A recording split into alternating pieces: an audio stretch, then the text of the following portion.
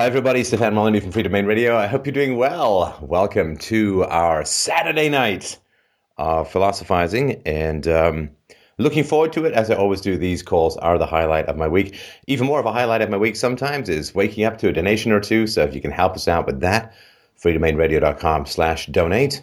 We ain't asking you to go to church. We ain't asking you to spend 2 years in sub-Saharan Africa preaching philosophy to the natives. We are not even asking for 10% of your income. 50 cents a show is our honored request, an honorable request, I believe. So if you've been consuming, please, you know the deal.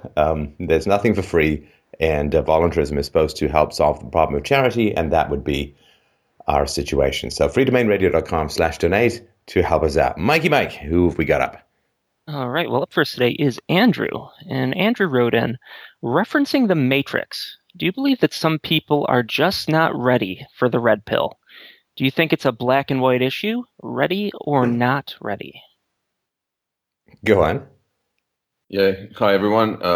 Just wanted to first to give you a bit of a plug. So everyone, please donate because it's a great show and it's the only one on the earth that's really unique, and it helped me out probably more than the therapy itself I'm getting now. So back to the question. It's so what I experienced is sort of like an awakening, probably starting about last November, December, after listening to the show and reading some other stuff before. I can see that I got a lot of friends and acquaintances that got similar issues, and some of them are clearly not ready to take the red pill. Some of them, I would say, are in a sort of a gray area. So I'm wondering how much can and how much should I be able to, should I sort of try to help other people, take the red pill effectively? Well, do you mind if I give you a tiny rant? Sure, go for it. Right. So, when is the world ready for change? Well, I have the image of people out at sea. And people out at sea know they have to get to shore. And some people, I'm not putting you in this category. This is just the image that popped into my mind. So some people know they need to get to shore. And they're like a mile offshore. When I was, 13 or so, I went with my mom to Florida. And I fell asleep on a rubber raft. And I woke up because some flying fish jumped over me. And I woke up and I was like, oh my God, I'm really far out at sea. And suddenly you feel yourself like hanging over this vast chasm of predatory depth below. I always loved it when I was in lakes or in oceans. You put the mask on, and when it's sunny, you see those lances of sunlight diving down, these shadowy lances of sunlight diving down and dippling through the deep. And I woke up and I looked around and I couldn't see the shore. And I'm like, oh my God, how long have I been asleep? Where the hell is the shore? Because if you can't find the shore, well, things get complicated and challenging quite quickly. And I squinted and I saw the strip of sand. And I also knew enough I was interested in marine biology as a teen. And I knew enough to know that flying fish jump and there's a predator around. So I just, virtually walked. I was going so fast to get back to the shore. It took a while. And I just left the raft behind and waited forever for it to come along. So society's out at sea. The predators are circling below. And there's a shore called freedom, personal responsibility, virtue, integrity, philosophy. And I think the question of when are people ready can only be answered by the two most liberating syllables in the human language. When are people ready? Who cares? Who cares? Who cares? Who cares? I mean, this idea of when will people be ready is your hope, our hope, my hope. I fall prey to this too. It's this hope. And the hope is this, Andrew. The hope is, well, I won't have to swim to shore nearly as hard if there's a tsunami, if I can ride a wave, if there's some momentum that can substitute the brute willpower that is necessary for the world to change and grow. If I can find people who already kind of half or mostly want what I've got, then it will be a lot easier.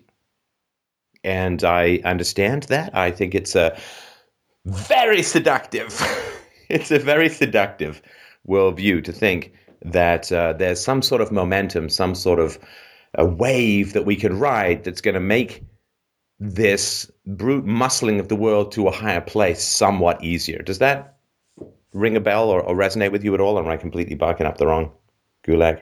No, look, you're not barking up the wrong tree. No, I can explain you how it sort of happened for me, but because it's I'm sort of maybe this could be a little bit cheeky, but in your case, because of your background, it was a lot easier to wake up when you're in such dire circumstances. Whereas in a lot of sorry, Andrew, to interrupt, but that would be to make the argument that most of the people I grew up around who were also in dire circumstances also woke up. Okay, yeah, fair enough. And it wasn't the case. I'm not saying it was or wasn't the case more than people who weren't in dire circumstances, but it certainly helped. Like when I started to think rationally and clearly, then it was illuminating society's response to my dire circumstances, but I wouldn't say that it was causal. But sorry, go ahead. Yeah, so I'll sort of so I'm at the time I was 35, which is sort of it's quite old, but I was always sort of interested in psychology and philosophy, and I was reading about narcissistic stuff and all kind of stuff for years and years, and it didn't really click until. So what happened was last year I had quite a bit of free time on my own. My family went away for a couple of months, and that sort of gave. So what I decided, and this was the thing which I can't pin it down to anything. There was a click inside me that said, "Stop all the usual distractions, and start sort of just start working and go sort of go inside your head." And start reading stuff and sort of stumbled upon FDR, and then the rest is history. But what sort of made that initial click, I really can't pin it down to something concrete. There was something that said, stop all the usual distractions. Okay, sure. And I know that sort of when the student is ready, the teacher appears and so on. But I would argue, Andrew, that everything that facilitated your capacity to accelerate self-knowledge and wisdom was the result of someone's effort against the current, right? We all want to join the movement later, right? I'd love to join the movement later. Wouldn't that be easy? And but we're not. That's not where the movement is. That's not where the world is. We are joining it earlier, which means yay, more praise from those who come 2 or 3 generations after us. But it means swimming significantly against significant currents in the present, right? There is no momentum except for willpower. And the willpower that waits for momentum is the willpower that waits forever. So there's this, in bicycle races, not just the Queen song, but in bicycle races, there's this constant jockeying for position at the front, right? And do you know why? Yeah, everyone wants to be the leader in a way. No, they don't actually. That's kind of the weird thing. They don't. They want to be the leader at the end. They don't want to be the leader all the way through the race. And do you know why? Because it's if you're up front, you're up. You get a bit of air resistance happening. Yeah, you want to tuck in behind someone's slipstream, And so they take the wind resistance and they tire themselves out with that wind resistance. So people are constantly moving up a little bit, dropping back, dropping further back, resting, like it's a whole rhythm. But when you want to win, you have to just, like you have to get out of the momentum and you have to just go.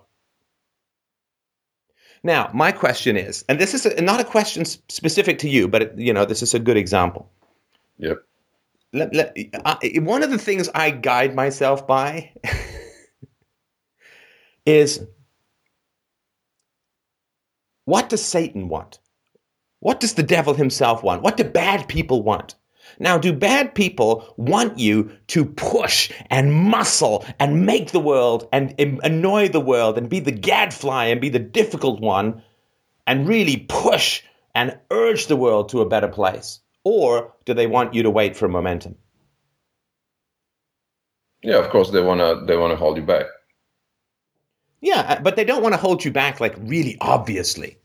Right? They want to hold you back like, well, yeah, you make some really interesting points. Let's talk about this again later, and later never comes, and then you bring it up again, and they like the intelligent resistance to virtue is the delay, right? Yep. Is the distraction, it's not the frontal assault, right? Yeah. And so when you're sort of contemplating how to make the world virtuous, a good thing is to say, well, what would bad people want me to do? And then do the opposite of that, right? Yep. And so bad people in the world, the people whose interests are harmed by the spread of virtue, those people want you to wait for momentum. And those people want you to live in a fog of, if I think about stuff, inevitably things will happen, Yep. And that's not, to me, how creativity works. Like, I'm just thinking about, if I think about music long enough, I'll have a symphony. Well, you won't, right? You have to sit down and write. You have to will it. You have to will the idea to the action. And this idea that when people are ready, that it's a whole lot easier, I don't think is the way to go. Because that is to surrender your commitment to the spread of critical thinking, virtue, rationality, empiricism, intelligent reasoning, philosophy. That is to spread that, is to defer the spreading of that to the willingness of others to accept it. And the only people who are willing to accept philosophy, I count myself included, are the people who have no real clue where it's going to lead. Sounds great. I love to think for myself. Critical thinking, that's wonderful. I mean, that's really going to clarify the world to me. And you end up like those kids at the beginning of Pulp Fiction, right? Yeah, look, I mean, I had no idea what I was getting into. And, there was I'm sort of, now I am, the only thing I'm worried now is that there was an upheaval, and it did cause stress to the relationship with my wife, and that could have a negative impact on my son as well. So when you're sort of, I think it's when there are other people involved, it can, especially because there isn't any support program around ourselves that can sort of help you out. Okay, you can see a therapist maybe once a week, but that's really woefully lacking in terms of when you're sort of in a big upheaval. 1 hour a week isn't really that much. So you need ideally you would need a lot of other support to go through it, and not to sort of to keep it, not to cause, because it did cause me probably about a couple of months of lots of confusion and confused feelings and anger and the stuff. And of course, as it happens, sometimes you do silly things which later on you regret, just because you. But the support, sorry, Andrew, but the support comes from the inspiration of seeing people who've done it, right? Yeah. Or who are in the outgoing and onward process of doing it. Yeah. I'm going to read you the very first sentence, the very first paragraph of the very first book that I wrote on philosophy, called On Truth, the Tyranny of Illusion, which is available for free at freedomainradio.com/free. I wrote, from a short-term, merely practical standpoint, you really do not want to read this book. This book will mess up your life as you know it. This book will change every single one of your relationships. Most importantly, your relationship with yourself. This book will change your life, even if you never implement a single one of the proposals it contains. This book will change you even if you disagree with every single idea it puts forward. Even if you put it down right now, this book will have changed your life. Because now you will know that you are afraid of change. This book is radioactive and painful. It is only incidentally the kind of radiation and pain that will cure you. Let me ask you a couple of questions. Sure. Martin Luther started out life as a Catholic monk,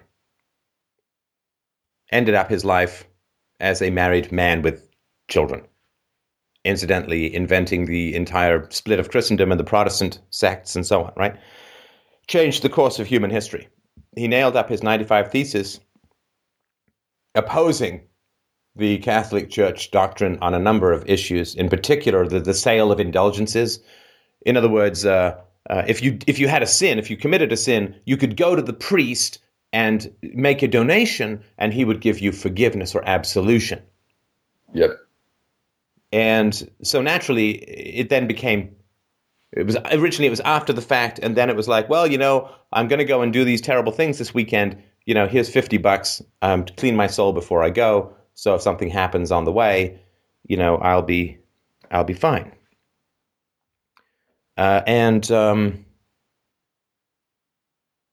I don't believe, I've read a lot of his writing. I did a whole course on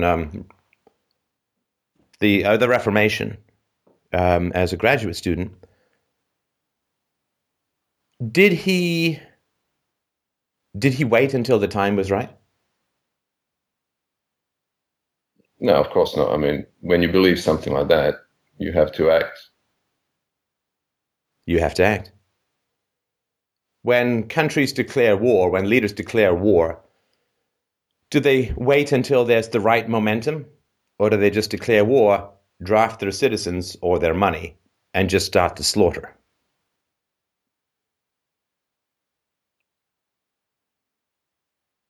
Yeah. I mean, of course, yeah. It isn't some sort of an impulse that comes from, I think, somewhere very deep beneath. In Canada in the 1960s, when I think it was under Tommy Douglas's government initially, they socialized medicine. The doctors, by and large, hated it. They went on strike, they fought, they resisted. They hated it. But the government basically was like, screw you, you're now wards of the state. We're now going to pay the bills. You come to us for money. You don't have that relationship with your patients anymore. Now, the government wasn't like, well, we'll just wait until the time is right. The Bolsheviks in 1917 did not say, well, we'll wait until people are ready for Bolshevism. We'll wait until there's momentum. No, they did. They acted. They pursued the will to power and seized the helm of the ship of state. So if you look at events that have really shaped and changed history, for better and for worse, it was the result of individuals and their commitment to their belief system. However sane or insane that belief system may have been, that's what they did not wait for momentum. Waiting for momentum is to lull you into the sleeping beauty of ineffectiveness. And it's a way of you saying, well, I'm waiting until the time is right. The time will never be right. Individuals with willpower make the times. They do not wait for the times. Individuals who are fully committed to a belief system make it happen.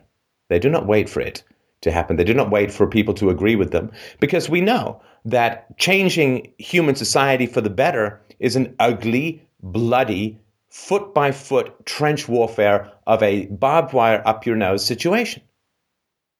The abolitionists did not wait until everyone agreed that slavery should be abolished. They just worked and willed and worked and willed. And my question that goes out in general to activists in this area is this. How much time do you think we have, given your knowledge of Austrian economics, given your knowledge of the political system, public choice theory, given your knowledge of democracy, given your knowledge of history? How much time do you think we have? It's one thing to say, I'm going to wait for the right time when disaster is not imminent. When disaster is not imminent. When is the right time? Well, when the enemy's getting stronger, the right time is always now. Always now. When the enemy is getting stronger, the right time is always and forever right now, because all delays are waiting for the end and preparing and accelerating the end. It's sort of like if a tree falls on your leg in the forest and you're bleeding, when is the right time to try and fight to get out? Well, every moment you delay, you get weaker. And the right time, when the adversity of the environment is increasing, is always now. And I've been pushing for this for years, that libertarians and voluntarists and anarchists and even conservatives need to act strenuously and strongly now. Because the enemy is getting stronger, faster than we are. All delays in such a situation are inevitable preparations for total surrender. And if we lose the future, if evil wins, the people who will be the most guilty will be those with the knowledge who failed to act. There will be nobody else who has the guilt of those who have the knowledge but fail to act strenuously, to act decisively, to act vigorously, to act courageously, to act nobly. Nobody else will be as guilty as us, because we had the knowledge and we waited for the right opportunity and we fell into the quicksand of procrastinating futility.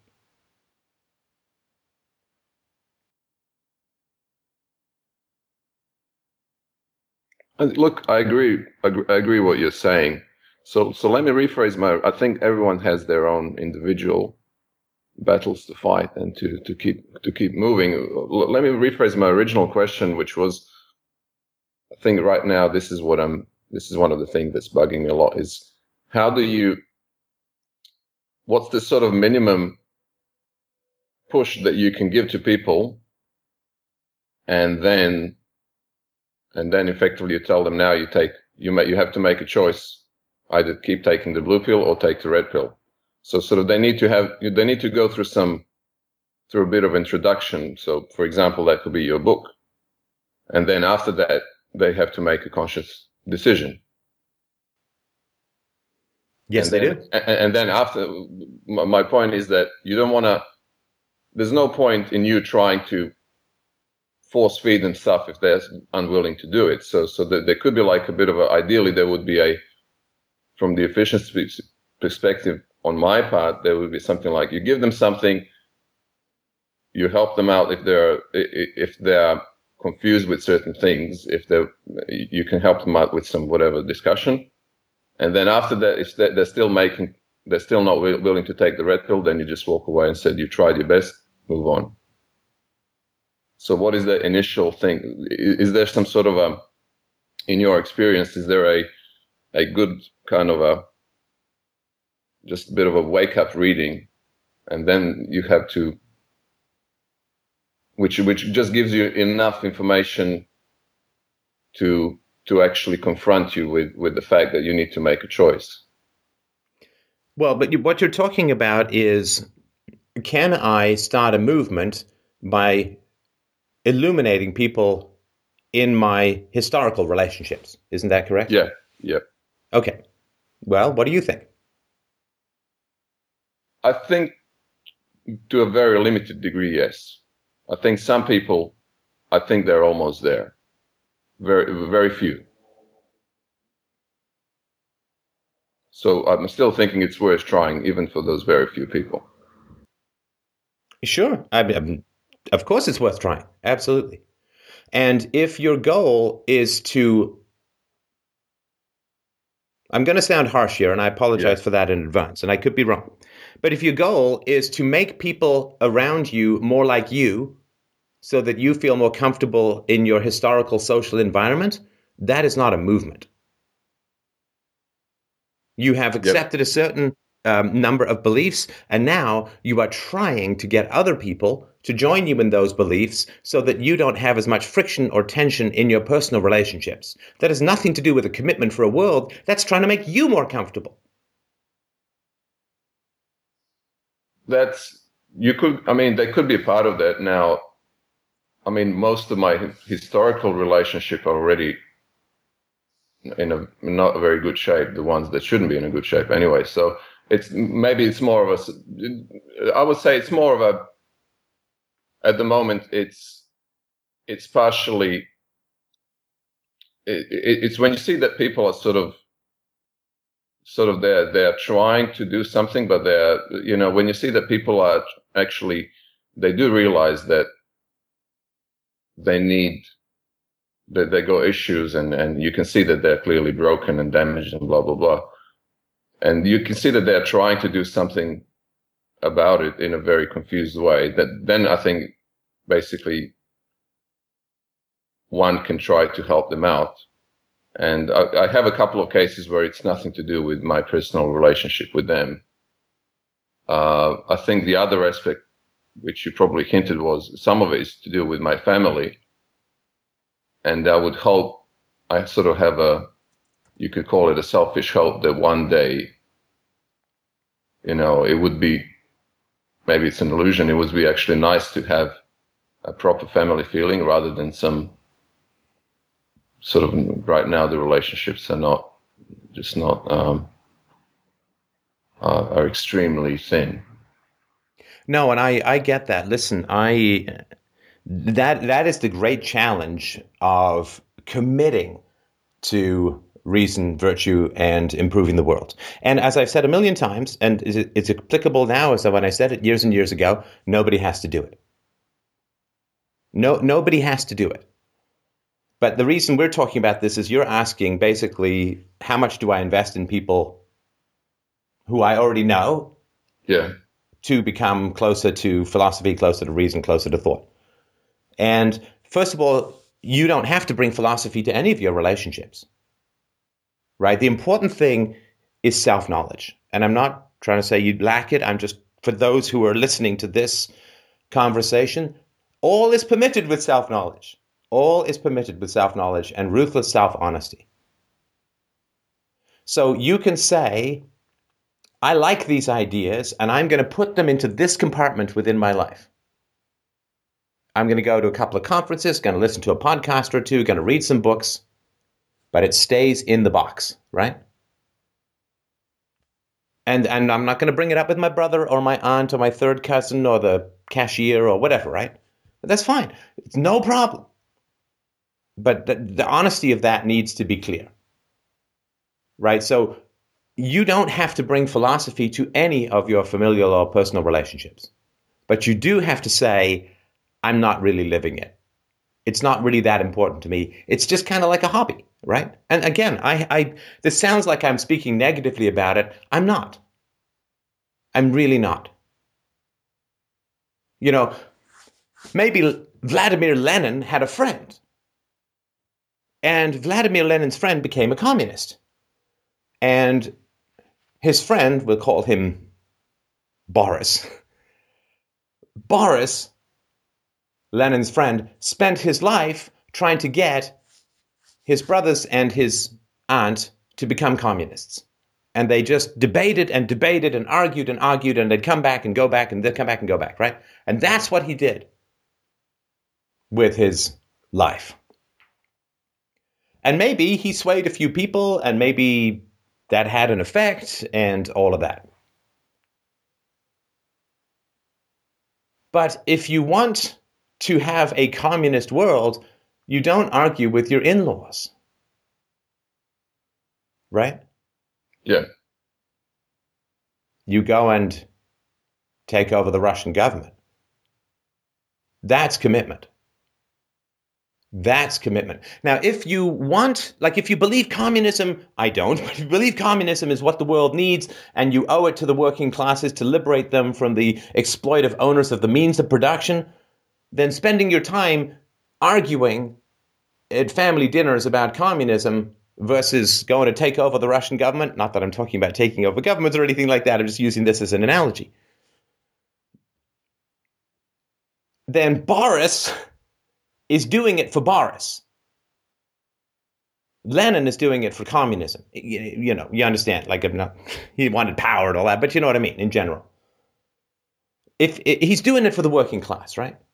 He's doing it for the proletariat. He's doing it to bring about a stateless society after the government withers away, after the tyranny of the proletariat, all that sort of stuff. He's doing it not for himself. He's doing it for the cause.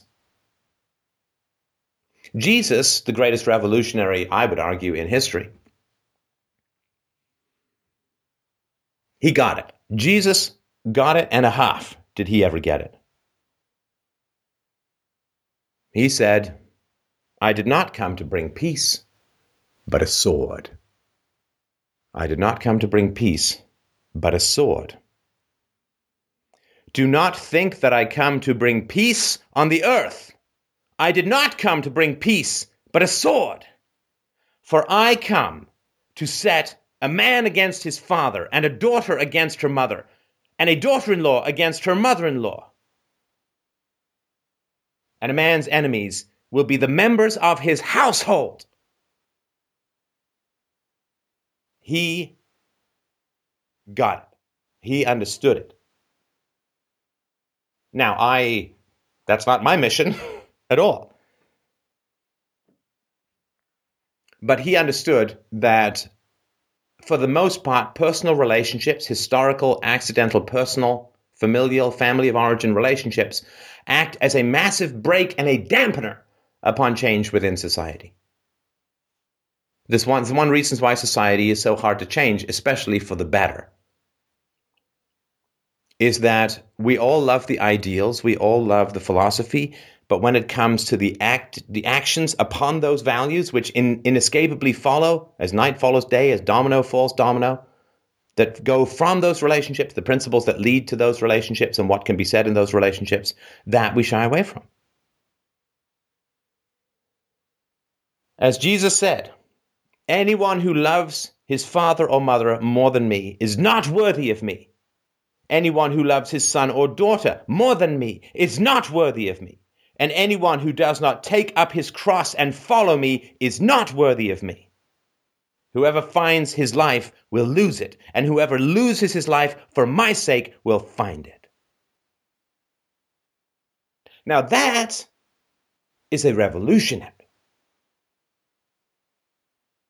That and those words are the statements of a man who, probably more than any other man, changed the course of human history. Because he got that the ideals trump everything.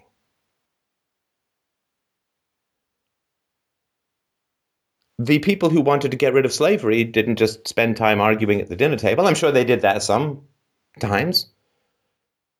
But they made it their mission, and they commandeered the political process, and they wrote pamphlets, and they broke with people over this stuff. I just read something from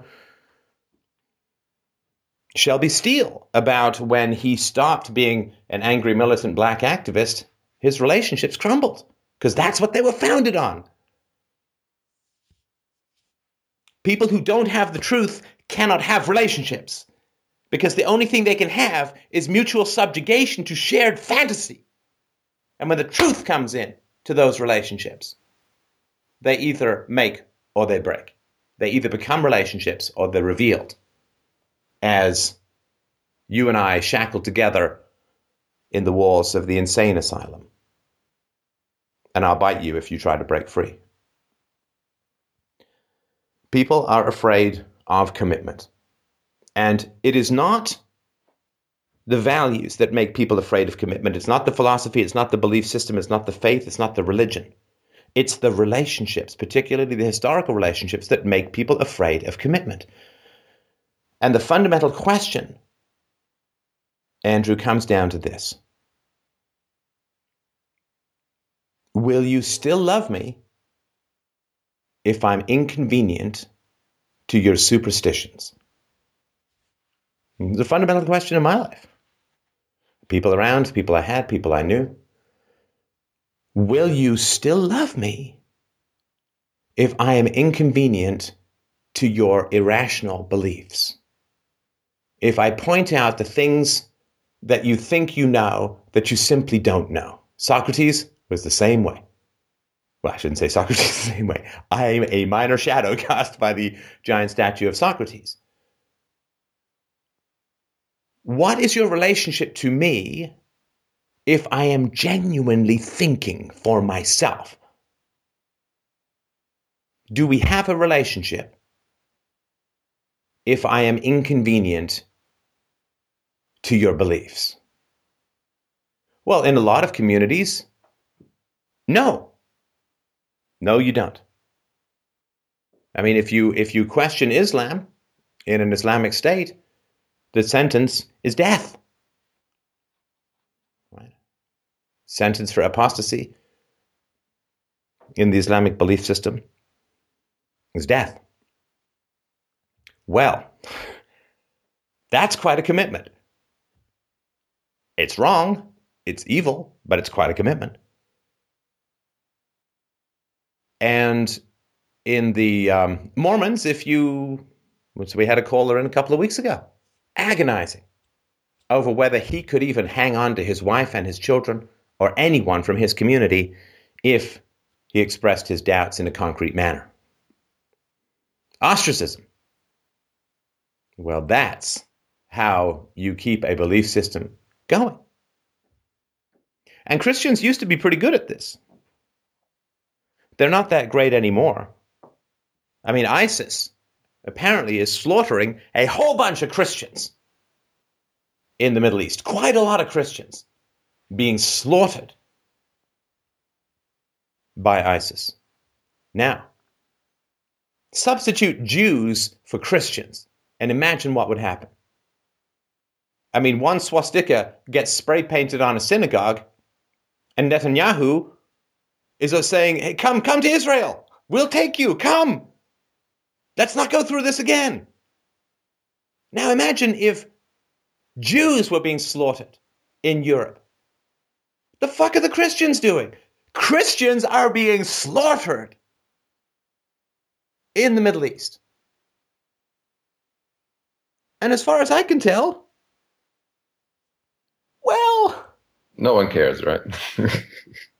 Christians used to be pretty good at tribalism. I mean, if you want to know how to do tribalism, go talk to the Jews. The Jews, they know how to do tribalism right, which is why they're 5,000 years, they're still around, if not flourishing, right? Unabashedly promote. Like there's some funny Jewish phrases. One is called jubilation, which is when you're Jewish and you realize you find out someone you really admire is actually Jewish. Jubilation. Or Meinstein, which is my kid is always the smartest or whatever. But I mean, can you imagine? The Christians are being slaughtered by these lunatics, and what's happening?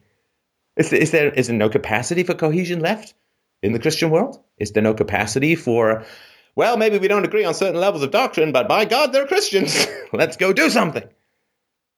Anyway, so if you want to serve the values that serve the world, it's not the worst place to start to take a few bits of advice from Buddy Jesus, right? Who knew what he was doing when it came to changing the world. The question of personal relationships, when you are committed to reason, evidence, philosophy, and virtue, is significant. And I can never tell anybody what to choose. What would be the point of that? But I do need to clarify the choice. I can't show you which way that is out of the maze, because that's a personal maze, but I can give you a flashlight, right? And so at least you don't hit your nose in the dark all the time. And the reality is you must decide for yourself at some level, what is your level of commitment? I can't give it to you. Philosophy can't give it to you. Reason can supply some things to you, in that most of the values that we genuinely benefit from were provided to us by people who sacrificed enormously to bring them to us. And I don't mean war, I mean in their personal relationships. I mean, do you think Spinoza's dad was happy with what he did? Seems unlikely. And that level of commitment is something that you need to search within your heart to find where you stand on that. Do you want a life where philosophy is a hobby and your personal relationships will silence you, will censor you? Are you willing to submit to the dictatorship of accidental history? It sounds like I'm stacking the deck, but I'm not. I'm describing it accurately. Are you willing to submit to the kind of censorship that would horrify any academic, that would horrify any reporter, that would horrify anyone interested in the First Amendment or First Amendment issues? Are you willing to submit to that kind of censorship where you will simply not speak your mind about that which is most important, most essential, most virtuous for you? Are you willing to submit to the totalitarianism of inconsequential and accidental history? In which case, and again, I know I'm simply describing it accurately, in which case, I don't think philosophy is worth it. I don't. You know, bum bum bitty bitty bum bum, let's go all the way. I mean, this is not a dip your foot in the pool situation. I don't think philosophy is worth it if you're going to dabble. If your relationships are more important than philosophy, I would suggest ditching philosophy. It's really not a good idea. Having philosophy without really being committed to philosophy is like trying to win a NASCAR race with your parking brake cranked to full. You're just going to burn out your engine. Don't have something that propels you and gives you resistance at the same time. So if your personal relationships that you've mostly inherited without choice, your family of origin, if those relationships are more important to you than philosophy, in other words, if you don't want to bring who you really are, what you really think to your personal relationships, then stop doing philosophy. It's a bad idea. And you're going to you make it harder for everyone else who's really committed. You make it harder for those of us who are really committed. Because then philosophy looks kind of tentative and kind of broken and kind of silenced and kind of just makes you unhappy. Forget that. Get rid of philosophy. Go back in time. Take the other pill to the degree you can. And just hang with your friends and hang with your family. That's perfectly fine. Nothing wrong with that. Honestly, I know nothing wrong with that whatsoever. But to bring philosophy into your relationships and think that the two can coexist, maybe they can. I always argue that it's worth trying and it's worth investing some time into it to see if you can. But the reality is that change only occurs when you're willing to give things up.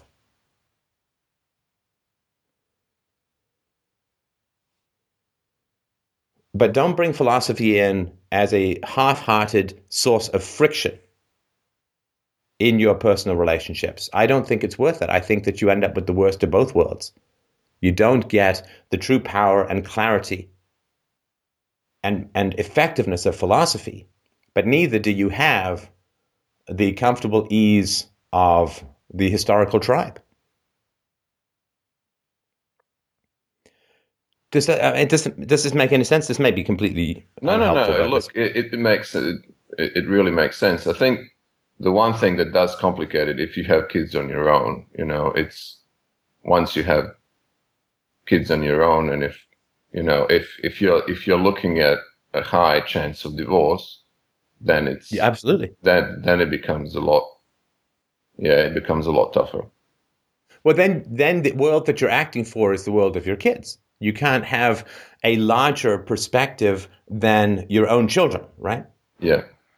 I mean, there's no big world out there that. And also, it's a play I actually adapted to a stage play and produced in Toronto many years ago. I called it Seduction, but the original play is called. The original novel is called Fathers and Sons, or Fathers and Children, by Ivan Turgenev, which is about the conflict of the old and the new world, and intergenerational conflicts and so on. And it's very tough. It's a very tough situation. And one of the horrible things throughout history is that those who are willing to cast aside their personal relationships tend to be kind of sociopathic. They tend to be kind of soulless. Like, they don't seem to go through any agony or any horrors. They're just like, oh, this person's not working out for me. I don't care if they were my mom. Done, right? I mean, I was reading this story about this 12-year-old girl. Her mom took her iPhone away, and then her mom started tasting bleachy things in her drink. It turns out that the little girl had dumped bleach into her mother's water containers, hoping to kill her because she was angry about the phone. Well, that might be placing irrational values slightly above your historical relationships. But a lot of the people who were just, Lenin, is like, I'm going to go take over Russia. I don't think he thought about, but first I have to convince my second cousin, and then there's that aunt who doesn't, because his personal relationships clearly didn't mean that much to him, which is messed up. Personal relationships, historical relationships are very important. We're tribal animals. We're a tribal species. Those who can simply walk through historical relationships or in or out of them like there are so many cobwebs are nuts. Nuts. It's not, I was years in therapy dealing with this stuff. It's very dense. It's very complicated. It's very challenging, which is why I don't tell people what to do, because I can't. And I wouldn't want anyone to ever substitute my opinion. My arguments, yes, okay, because they're not me. They're the arguments, right? But my opinions, or where you fall on the continuum of integrity versus conformity, I can't tell people what that is. But I can tell them I think it's important to be clear about it. And that's why a lot of the people who have achieved change in the world have done it for worse rather than for better. And personal relationships are very serious and very important, and should never be simply cast aside lightly. But nonetheless, the reality is that if you commit to rationality in an irrational world, at some point you have to make a choice. And the people who will end up in your corner are the people who respond to clear thinking. Like a man dying in thirst responds to a bottle of Perrier. If they're not reaching out, if they don't sort of get or fundamentally understand it and reach out for reason and evidence and clarity, for philosophy, like it's a banana to a starving man, I don't know that they're going to have the will and momentum to continue. I had a dream this week where I was told, Steph, you gave up on faith because your friends were cynical. You gave up on faith. You gave up on belief, on religion, because your friends were cynical. And I do remember there was a guy who went to my high school, whose name, doesn't matter. A guy who went to my high school. He was religious, but smart. I shouldn't say but smart, like the two are necessarily antithetical. But he was religious, and he gave me the argument that the mathematical probability of amino acids and so on combining to produce life is so infinitesimal, it's so improbable that basically it could not occur in X number of universes or whatever. I thought it was a good argument. It's well reasoned. It's biologically based. It's mathematically sound as far as I could tell. And so I remember hanging out with some friends of mine, and I brought this argument up. I thought it said it's a pretty good argument. Let me tell you what it is. And they were like, yeah, but it happened. God, come on, give me a break, right? I remember being quite startled at this rigid, black-minded cynicism. As Oscar Wilde says, a cynic is somebody who knows the price of everything and the value of nothing. Now, I was an atheist by this point, so it wasn't like I gave up. But I think the dream was telling me that I refused to explore irrational beliefs because of the cynicism of my friends, but refusing to explore the cynicism of my friends was the irrational perspective that I was backing away from. Oh, dreams, they're so complex. None of those friendships have made it to my adult life. Because if you do want to change the world, if you do want to live a life bigger than your petty rebellion, your concerns or whatever, right? Your sort of more immediate concerns. If you want to live a life bigger than your lifespan, bigger than your square inches of wetware and the prison of your soon-to-be dust skull, then you cannot be stronger than the weakest person around you. You cannot be more certain than the least certain person around you. And by least certain, I don't mean skeptical, I mean unable to commit to anything. If you wish to leap forward, you will be tripped up by those who wish you immobile, who don't want your movement, your rise, your ascent to make them feel like they're sinking into quicksand. Life is quicksand. We sink, we sink, we sink, we sink. We sink into the invisible. We sink into the grave. We sink into history. We sink into nothingness. We sink into the star shit that we were born from. Some star exploded. Here I am. Soon I will be food for worms. Our star will explode, or at least expand to beyond the range of Venus. We will vaporize, and we will go scooting through at 500,000 kilometers a second, or whatever the hell it is, go scooting through the universe, and then eventually we'll make some nine-legged silicon beast who himself will have this brief glimmer, this brief opportunity to do something that means something. There's no meaning anywhere in the universe, no meaning in a rock, no meaning in a tree, no meaning in a lizard, no meaning in a cloud. We get this, pow, thunderclap. We can have meaning. The whole point of the universe. There's no point to anything in the universe except what we can will, what we can choose in this incredibly brief flash fire of possibility where matter gets up, says important stuff, walks around, does something, and then dies. This star sneeze that we are composed of has come together with this unbelievable opportunity. Would you want to be any other kind of matter in the world than a human being? Of course not. I mean, 100 billion stars just in our galaxy, billions of galaxies around the universe, 14.8 billion years old, and billions of years of life. We get this incredible opportunity out of all the matter in the universe that we know of. This little wetware, this little ball of fiery possibility, we get this. We get this shocking capacity to have meaning, to do something, to defy the inevitability of mere physics, to choose, to will, to create, to grow. And what are we tripped up by? What are we stopped by? Cynicism, a rolled eye. Oh, here we go again.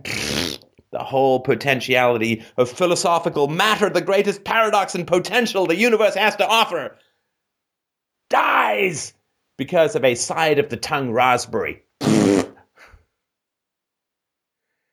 And we simply slide and fall into nothingness. We erupt with unbelievable potential, unbelievable possibility, and I think this is true for just about everyone. By God, what we can achieve. what we can do, what we can make, what we can build, who we can convince, the joy and excitement and possibility and fear to the wrongdoers that we can jet and lightning through the fuzzy clouds of bullshit history known as the human condition. And we have this incredible eruption. Matter. Star sneeze springs to life. And we tread the very atoms of possibility and we become self-generating star tissue. Self-creating star tissue. And we can do anything relative to mere matter. And we, instead of being like lava that erupts from the center of the world and forms a phoenix that flies, we instead just become a ball that's thrown in the air. The physics of culture, the physics of momentum, the physics of merely personal history take over. People roll their eyes. People don't like us. People have problems with us. People lie about us. People say negative things about us. And we go, and we fall into the swamp. And into the swamp, we vanish. And all the people out there who view all the flickering lights of human lava eruption potential as something to be turned back into mere lifeless, dead fucking rock, those people send up the ragged black cheers of the dark-hearted that another human flame turned to nothing, turned to mush, turned to wet sand that swallowed up the star stuff that should make legends of everyone. And that's what I think commitment can bring to you. It's when you look back over the, we're like a meteor. Literally, whoosh, we hit the air. Squirted out of a mother's vajayjay, we hit the air. And most people, it's like their mom is giving birth squatting over a fucking grave. Dead. You fall off the umbilical and you fall into a tombstone. That's as much choice and as much willpower as people are willing to expend in this life. And it's because I wrote in a poem years ago, I fell out of the hole that was my mother and I fell into the hole that was my mother. The personalities are so empty. The personalities are so rigid. The personalities are so reactive. The personalities are so fixed, mazed, castrating of potential. Oh, you shouldn't do that. That's too difficult. That's going to be tough. That's boring. Oh, who does that anymore? Oh, well, you just love objectivism. You don't care about people. You only care about thoughts and ideas and philosophy. Taking a slow pee on the endless fire of human potential, and the pee wins forever, it seems. But we're like meteors. We can... If you've ever seen a meteor, when I used to work up north after high school, I spent a long time gold panning and prospecting with the most incredible northern lights and sky and stars. And I've always loved astronomy. And you see, as I did sometimes up there lying out in the woods at night in the cold, and you would see these blazes of light flash across the sky. That, in the eyes even just of human history, let alone geology, let alone the universe, let alone biology, in human history, we are here gone, hit the atmosphere, burned up. And now we are just star ash falling into the ground. Food for worms, that's it. And I never wanted to look backwards and see nothing. I wanted to see fire in my wake. I wanted to see a light that lights up a Siberian forest. That's what I want to look back on. I wanted to say, I got the greatest gift any piece of star shit could possibly get. The gift of consciousness, the gift of virile imagination, the gift of thought. Nothing thinks but us. Nothing in the whole universe that we know of thinks but us. What an unbelievable gift to get out of nothingness. Out of a sweaty fuck, a sperm and an egg grows a Vesuvius of thought. Apply it. Look backward. Do not let the fiery star stuff of your effects on human history be pounded and turned out and pissed on and extinguished. Because you will not get a second chance. I will not get a second chance. We go back to being inert star shit forever and ever and ever. Amen. And that's the zoom out. That's the perspective. That anyone who wants to improve the world, anyone who wants to improve the human condition in a fundamental way, that is as bright as you have to burn. And if people don't like the fire, let them put themselves out, not you.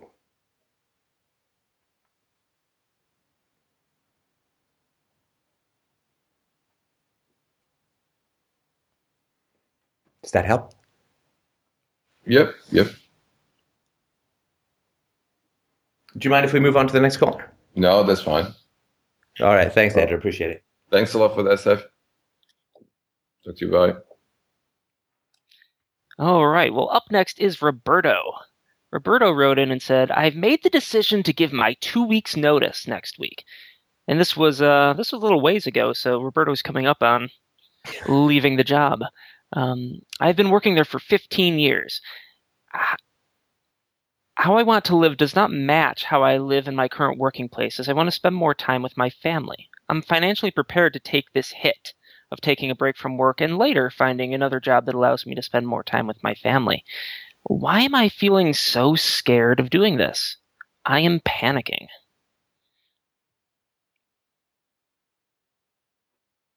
Did you quit yet? I'm not sure where we are in your timeline. Yes, I put my 2-week notice on Monday, this last Monday, so I still have another week to go. Right. But they already have my letter, so. Okay. And what's your worst case scenario? My worst case scenario, if I had to go to another year of not working. No. I mean, if you quit, like you're going to quit, right? So what's your worst case scenario from that? I already quit. That's. No, I know, but you're afraid of quitting, right? Oh, yes. So what's the worst thing that can happen? That I have these irrational thoughts that I wouldn't be able to get a job, or, I would have an accident and not have insurance or things like that. That would be my worst case scenario. Something happened. And that's serious, right? Yes. I mean, you say that's an irrational fear, but if that's a possibility, well, it's a possibility. That's serious. Yeah, I right. know. I mean, I wouldn't say that it's irrational. An irrational fear would be ghost spiders are going to eat my nose hairs. But I really don't think that's what it is, because that's what I'm just telling you right now. It has to be something else, because I don't know. It has to be something else. I'm not sure what that means. I mean, those sound like very real fears to me, and those are fears faced by anyone who goes out of a comfortable and predictable situation into something fraught with challenges and all that. Well, yeah, but all this time, all these 15 years and through all my life, I really didn't have that sort of emergency. Something happened to my life, or having in an accident. I mean, it's there, but it doesn't mean that it's going to happen. It's just in my mind. Right, but you've been how long in this job? 15 years. 15 years, and you have insurance through this job, right? Yes. Okay, so this is a huge change, right? Yes. Now, is this a government job? No, it's a corporation. But you feel like you have good job security? That I had? Yes, I could have kept working here for many more years. Okay. And why do you have good job security? I mean, obviously, I assume you're good at your job and not just like the boss's nephew or something. So you're good at your job and you have good job security. Is it a quality of you that you have that job security? Yes. It's something very specific. It's an engineering field, very specific. So there's no really that many people that can do what I do. Well, that's ascribing the virtue to the marketplace rather than to you personally, right? Okay. I mean, are you good with your customers? Are you good at? Do you manage? I mean, how do you provide value to your current employer? Yeah, I'm good with the customers, and I turn around work fast as required by the market. And you have a good relationship with your boss? No. Ah, okay, that's important because I mean that can affect your reference, right? Yes. Okay, so what would your boss say if I called him up? I'm not sure, but I don't think he would say something good. Oh, I think you probably know, don't you? I mean, you've worked there for 15 years. You probably have some idea of what they're going to say, right? Last time somebody was applying for somebody that I know was applying for a job, and I was there, and higher management was asking him about this person, and he said, "Oh, this person is old and arrogant." That's how he referred to him, to this other guy. So I would think something in the same, thing. He would say the same about me, probably. Right. Now, I always have a trouble. How long has he been your boss for? Maybe 10 years out of the 15. Okay. So I always have I mean, because I've dealt with these kinds of situations before where people have come and wanted a job from me and they say, my last boss didn't like me, right? And look, that can happen, especially when you're younger. I mean, right? This guy's been your boss for 10 years. And so it can happen. And it's always interesting to me because, two sides to the story. But if your boss were to call me up, if I were to call up your boss and say, tell me about this, guys, what's he like and so on. And if he said, oh, he's, not good in some manner or another, right? I'd say, oh, well, tell me more. And then I would ask him the most important question, which is, if you're a good manager and this employee is not good, why was he still working for you? Right. Yeah. I mean, first thing I do in a new situation is a clean house. A clean house. Yeah. Bring in the exterminators, right? Which is and just people who are dysfunctional, people who are whatever, right? And it's not fun, but it's incredibly useful and important. So if you do want references to work, and if you've had a problem with your boss, obviously you have to be upfront and say, look, I stayed there too long. This boss wasn't the right guy for me. I was scared to leave. I've been blah blah blah. But it's not that important to fear a bad reference if you have an intelligent person asking about your references. I mean, if you're fired 2 weeks after the new boss comes, that's a different matter. But if he's been your boss for 10 years and he's kept you on, then either you're a good employee or he's a bad boss, right? Yes, true. Now, if you've left a job with a bad boss, that's a plus to me as a hirer. And if the boss is saying that you're bad, despite the fact that he kept you on for 10 years, he's just an incompetent idiot and, good riddance, right? Yes. Okay. But you have to trust somewhere, somehow out there are people who will understand that. Do you know what I mean? Yes, definitely.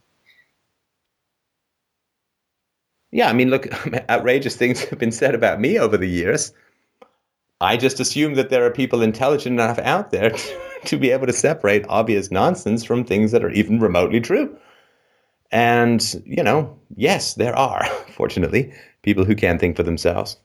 So I think that's one sort of comfort that you can get, because when you leave a job and you may have a negative reference, it can make you look better especially if you've been at the previous job for a long time. Does that make any sense? Yes, it does. Now, we always want more resources than we have. because winter, right? Because famine, because the herd doesn't come by when you're hungry, and because storm knocks down the fruit trees. Who knows, right? We always want more resources than we have. So when we knowingly take on a situation of lower resources, it's just going to be tough, right? I mean, it goes against the grain. It goes against what we're used to. It goes against what we're biologically programmed for. Like, when I took a 75% pay cut to start this show, or at least to work on it full time, that is that goes against the grain. It goes against the grain. And if you're programmed for a short-term reproductive strategy and you start looking for virtue instead of mere good looks and sexual availability, that goes against the grain too. It goes against the grain to not eat lots of sugar and salt and fat and all that kind of stuff, right? So I think that it may not be a psychological challenge, but rather acting against biological drives, so to speak. Yes. We always, like, if we're in a situation, a bird in the hand is worth two in the bush, right? Historically, that was the way to go. Right? I remember when I first came to Canada, we used to play a game in England called rounders. When you hit the ball in rounders, I said this before, but when you hit the ball in rounders, you can say, oh, I'll hit the ball better next time, so I'm not going to take this one, so pitch to me again. And of course, in baseball, when you hit the ball, you got to run. You can't say, oh, I can hit it better next time, fellas. Just throw me another one, colonist. And so that's the difference between the two games. You don't get a do-over. You don't get a mulligan in baseball, but you get it in rounders, at least the way we played. And so in general, it's better to have something that's predictable rather than let go of that and go for something that's bigger. And, bigger risk, bigger reward. And some people are more hardwired for that, and some people are not. Yes. But it is a challenge to say, I'm going to let go of this sure thing in the hopes. This is why people stay in mediocre relationships. It's like, well, I have a relationship. I let go of this one. Who knows what's going to happen in the future? So letting go of a, quote, sure thing is hard, right? Yes. And in this case, what I would like is to really spend more time with my family. I have three children. Can you hear me? Yes, go ahead. Are you 3 children? Yeah, I have 3 children, and I'm 41, and I see that time is just going by, and I just see them grow, and I'm not kind of involved with them, and I would like to be more here with them right now. So because you were saying that we let this thing go to get something better, but for me that's the better thing. To spend time with them. Of course. Look, I'm just talking from material stuff. I mean, obviously we want to improve I wanted a better life by getting out of the software entrepreneurial field or software executive field and getting into podcasting. I wanted a better life out of that and more time with my family. So what does your wife think of your choices? Oh, she supports me 100%. She's right here. Fantastic. Well, do give her my congratulations. And what do your kids think? My kids is wonderful. I'll be here. They're real excited. Yeah, the oldest is 6, but he's real excited. He can't wait for me to be here more. Yeah, there was a woman I knew who, like a lot of women, when she was at home with her kids, she wanted to be at work. When she was at work, she wanted to be home with her kids. And she kind of pendulumed back and forth between these two worlds, work and family. And she said, my daughters, I don't know, they're happier, I guess, when I'm home, but they don't seem to really mind that much whether I'm at work or at home. I thought, oh my, that's terrible. That's terrible. I mean, like saying to my wife, hey, let's go on vacation, my wife and my daughter. And they say, what, all together? And I said, well, yeah. They said, well, yeah, I guess you could come. I mean, if you come or you don't come, it's fine with us either way. I'd be like, what have I been doing wrong that you don't want me to, right? That it's not important, right? Yes. Yeah. So I think, it's definitely the right choice for the future. Yeah. It's definitely the right choice for the future. Sorry, go ahead. I see it, the way I see it is more like an investment. Like I'm putting my money into something that will give me something back later, which is being with my kids and connecting with them, rather than just go to a Yes. job and just get money, and then at the end, because I've been working here 15 years and I've seen people retiring like at 65 and their life is gone, and they die. Like, the last guy died a year after, and the guy before him died 2 years after, and it's a waste. Retiring sucks. Retiring is like, medically speaking, as far as I understand it, retiring is like basically just playing a Russian roulette with a foggy bullet. That's all it is. Because people who keep working live longer, like significantly. Quality of life, quality of brain, they just live. I mean, retirement was for people who were digging ditches, whose arms were falling off because they were 65. It wasn't for anybody who's got any kind of brain work. I mean, keep doing it, for God's sake. I'm never going to retire. I mean, I'll podcast on my deathbed if I can. Yeah, I mean, retirement is catastrophic. And the idea that retirement is some sort of prize is like, hey, early grave, you're the winner. Go for it. But at least you deferred a lot of great life stuff so you could get an early grave after you retire. And no, it's brutal. Retirement is deadly. Literally deadly for people in general. And it's just one of these heaven, churches will promise you heaven to get you to obey in the here and now, and people promise you retirement in order to, like I was reading the other day about how fewer and fewer people want to become cops in America these days. Well, that's a shocker. One wrong move, and you will be investigated for years by the Department of Justice, and you will lose your job, and you will have to go into hiding, and you will have to change your name, and your children will be threatened, and Want the job? I really don't. But of course, a lot of people that say, oh, I'm kind of stuck. I got a pension. I got a pension. A pension? A pension is, well, they can afford to give you a pension because they know that the inactivity is going to kill you quickly. I mean, a pension is like, well, I'm going to wait till I'm old and take up a 4-pack-a-day smoking habit called a pension. Anyway. So, I mean, and the investment that you're going to make here and now, Roberto, is so important for the teenage years of your kids, right? Everything, you know this, right? Everything you're doing now is laying the foundation for what kind of teenage life your children are going to have.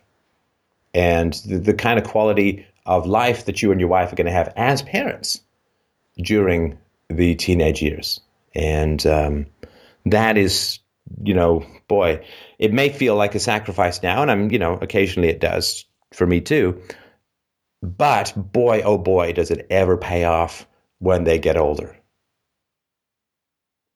Because they'll come to you for the significant life-changing life choices that they're going to make when they get to be, 12, 13, 14, 15, 16, and so on.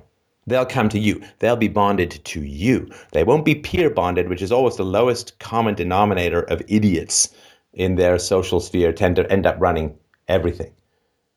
And the quality of life that you're going to have as a parent in their teenage years, the quality of decision making that you're going to be able to negotiate and influence with your children as the result of really bonding with them through the latency period and so on, like the sort of 5 to 12 age, that quality of connection is going to last the rest of your life and the rest of their lives, and that's what they will then bring to their own children too. I mean, you're radically improving the trajectory of your entire gene pool, in my humble opinion.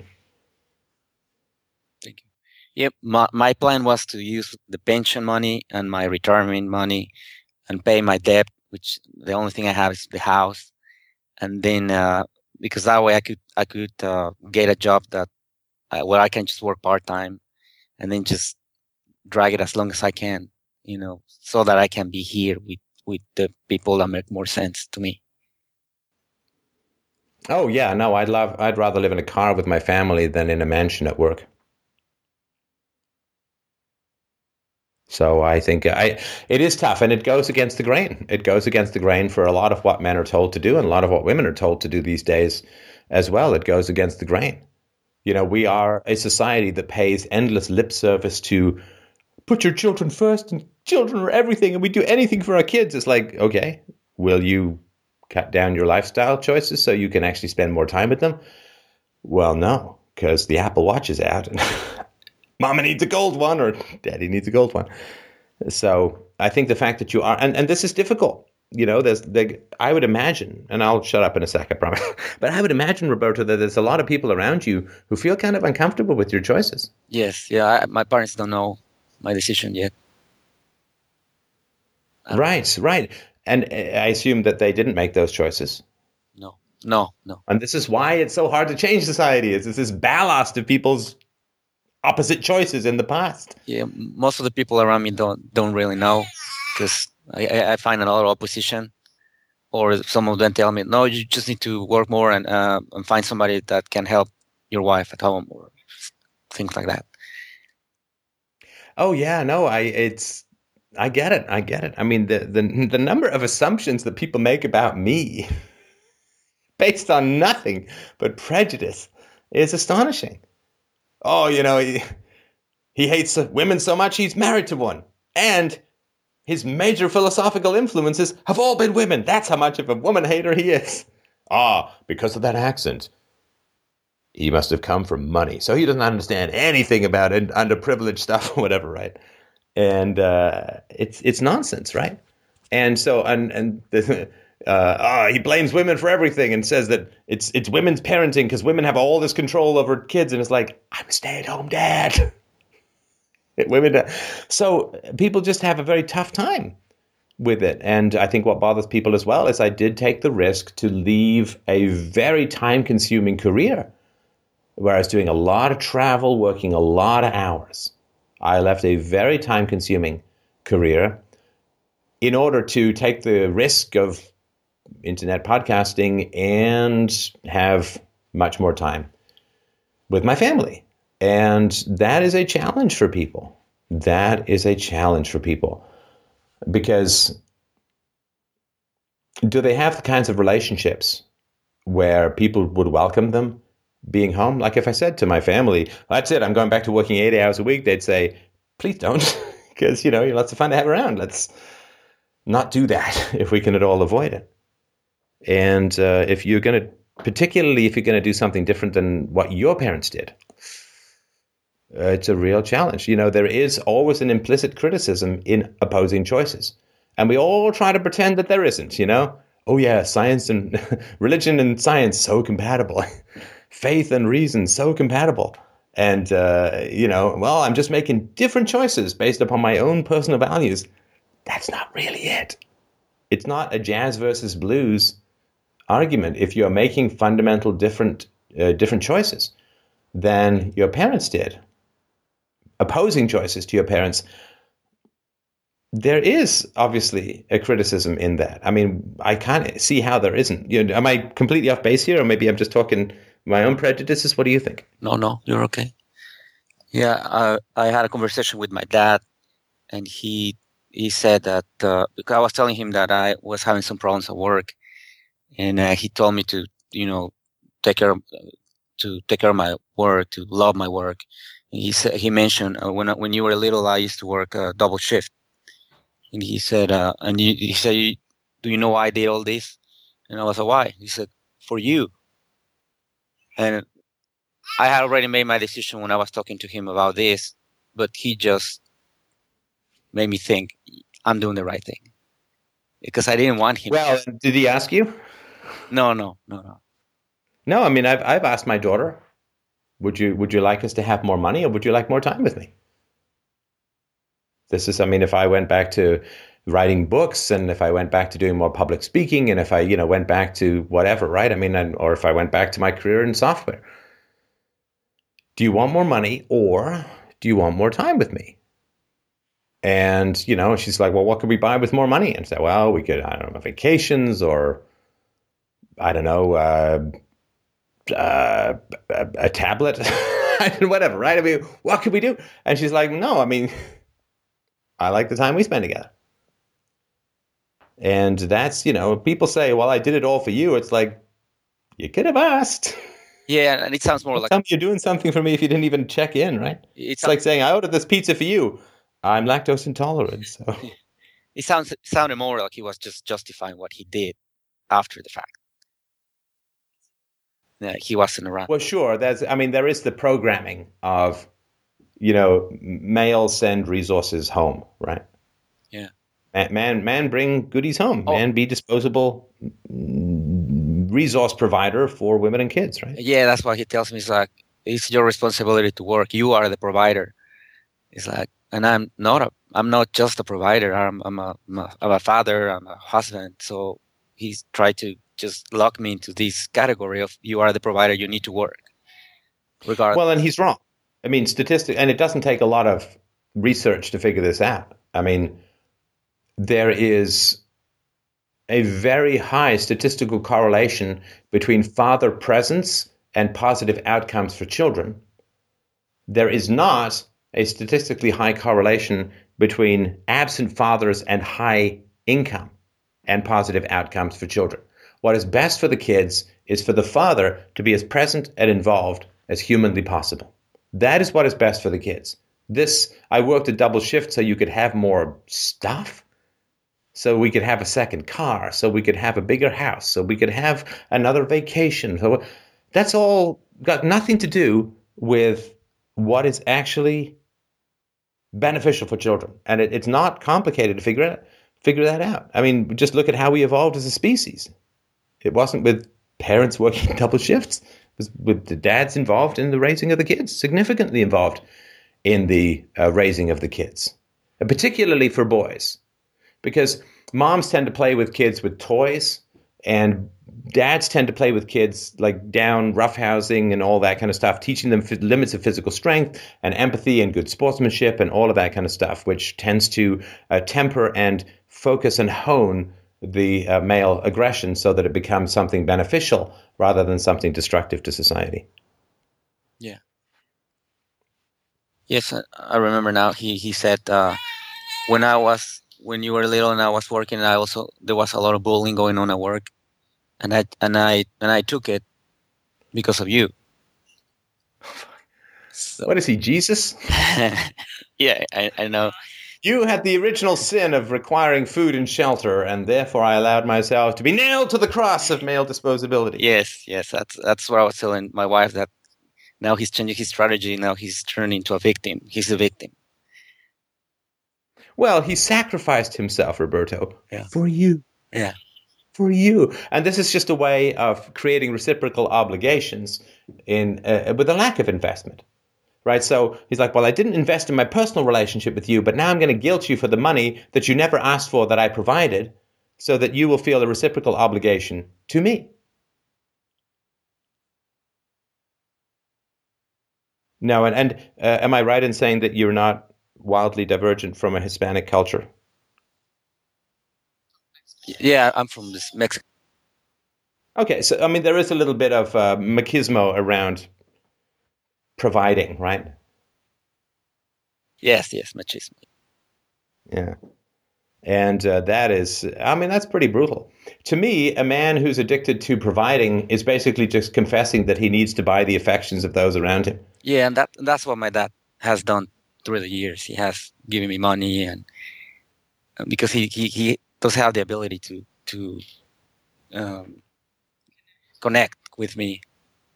Every time we have. Sorry, he does or doesn't? Does not have the ability to connect. Like every time he comes over, he gets drunk, and then he starts crying about something, in the past.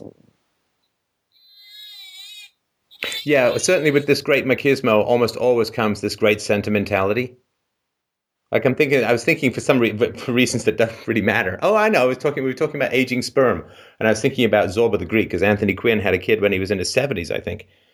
And in Zorba the Greek, there's this Opa, vitality, life, and then he's like sobbing and broken. Like this, with this great machismo also comes this great sentimentality. But sentimentality and brutality, I think, as Jung pointed out, are flip sides of the same coin, technically called a superstructure. That's sentimentality is a superstructure that's built on top of brutality to camouflage it. Yeah. So no, I'm very glad that you're making a different decision, and there's no substitute for connection. Obviously you got to eat and shelter and so on, but the connection that you can have. Kids want their parents around. They want I mean, the fact that this needs to be said is so bizarre to me. Kids need and want positive, good parents. They just want their parents around. That's it. I mean, not that complicated. For a parent to go to work when they can be spending time with their kids is like me asking a woman out and saying, "Oh, let's be for dinner at Friday at Il Pastore or whatever we're going to go eat," and then calling her Thursday and saying, "Well, listen, I can't make it, but listen, just go have the date without me." Or like that old joke about fist fights. The old joke being, "Okay, man, you and me, there's going to be a rumble right outside of school at 5:00. And if I'm late, start without me." It's like, well, we kind of need two to have the date, kind of need two to have the fight, absent fight club. And you need the parents there to parent, right? I mean, it's an old Dr. Phil cliche, but true, that parenting is a verb. A parent is a verb, not a noun. It's not a person, it's not a thing, it's an action, it's something you do. And I'm very glad that you're choosing to do it. And I'm glad that you are having the opportunity to. And yeah, it is going to be difficult, but the difficulty probably has a lot more to do with going against your inherited norms, if that makes sense. Yes. Yeah, and we are also homeschooling. So wow, that adds, like, a lot of people don't agree with what we do. Right. Yeah, I know. I mean, it's tough. You talk about not wanting to send your kids to government schools, and people are like, well, why not? What's wrong with them? Yes. I went to government schools and I'm fine. I mean, I'm offended by your different choices, but I'm fine.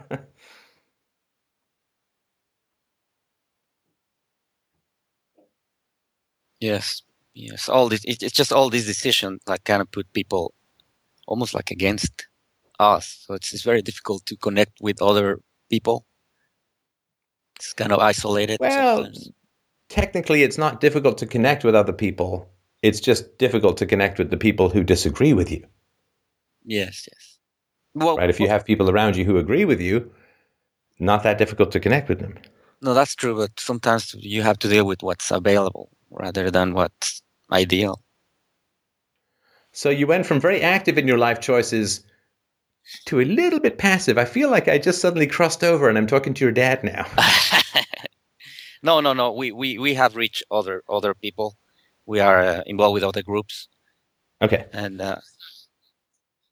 but they are not as close. They are in other states, in other cities. But the people that we have around here in the neighborhood, that's a different story. Roberto, can I just ask you for a favor? Yes. Can you look down for a sec? Do you see your feet? Yes. Are they currently encased in any kind of concrete? Have they sunk into the floor and the floor has flowed over them like sand on a kid's legs and you can't move? No, that's right. That's correct. That's another point of leaving this work, that now I have the option to move anywhere else. Right. Whether you should or shouldn't, obviously, but when you say, well, you have to make do with the people around you for the time being. That's what I mean. Okay, but move to where your tribe is, Yes. Move to where the people are who get what you're doing. Life is too short to be going against the social grain the whole time. True. And of course, if you're going to raise your kids to think, if you're going to raise your kids to be independent, then I would suggest, the more you live it, the easier it's going to be for them in the long run. Because if you sort of hang out and you're sort of teaching them that, well, you live your values in your family and then you fight with everyone around you all the time, it's like, oh, that looks like fun. Yes, I agree. I haven't seen it that way. So does this, so when you said that there is, it must be something else other than sort of material concerns, it probably is around that, right? Like around social choices and what other people think of your choices. Yes. I just thought it would also be related to my inability to speak up about things, Like it takes me a long time just to speak up, just to say I disagree with this or I don't like this. Inability? Sorry. Can we just go back to that word for a moment? Inability? unwillingness would probably Unwillingness, be a more yes, yes, accurate. yes. But you could, right? Inability is like, can't do it. I can't fly without a Yes, plane. yeah, unwillingness, yes. Like Yeah, so you have to, because it's really important to to accurately describe things. And I'm sorry to be annoying because you know this, but you try to avoid putting inevitable words where there are choices, and try to avoid putting choices where there are inevitable words, right? yes, Or where there's an inevitable situation. But really try to describe. You don't have an inability, right? Somebody paid you 1,000,000 pesos to do it tomorrow. You could probably do it for 5 minutes, right? maybe, yes. 2 minutes, 30 seconds, 1 second, anything, right? Yes, yeah, unwillingness. Because like I said, like I work here for 15 years, and it took me 15 years to get out. And that's kind of a long time. Right. Right. But I would imagine that when the idea first crossed your mind, that's when choice begins, right? Yes, yes. It was a Right. That there's no free will in the absence of possibility, if that makes sense. yes, And that's a really, really important thing to understand. Like if I don't know that I can use my brain to teleport somewhere and I drive, I don't have the choice to teleport because it's never crossed my mind. Like I didn't even know it was kind of like imagine if it was possible. Like I didn't even know it was possible. Someone comes along and says, "Steph, what's with all this driving? Just teleport." I'm like, "You what now? We could do what?" And that is, don't think that your free will is somehow broken if you didn't exercise it before the possibility crossed your mind. Once the possibility crosses your mind, then free will is something that is carved out. Now, free will is like carving an ice cave. Ching, ching, ching, ching. Like you can't walk where there's still ice, but you're trying to whittle back the ice all the time to give yourself some freedom of movement. And it wasn't like you were stuck in this job for 15 years and didn't even think about it. I would imagine that it was like, well, this is what you do. You get up, you go to work. I've got a good job. I'm satisfied. It's good pay. The idea of something like what you're doing now wasn't something that you thought of 14 years ago, but swallowed, right? right. Yes, this is new. Right.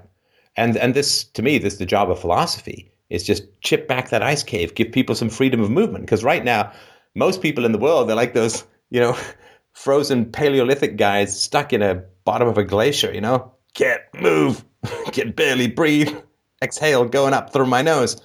We're just trying to chip them out, give them some motion, saying, okay, well, now we've chipped out a little bit of room here, chip out a little more. Now here's your ice pick. You can keep chipping away.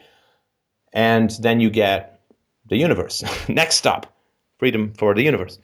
And so that's why whenever you say inability, you froze it, right?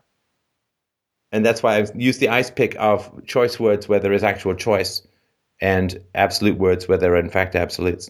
Like, so for instance, we use a choice word where there's an absolute, where we say, well, I really want to change this person, right?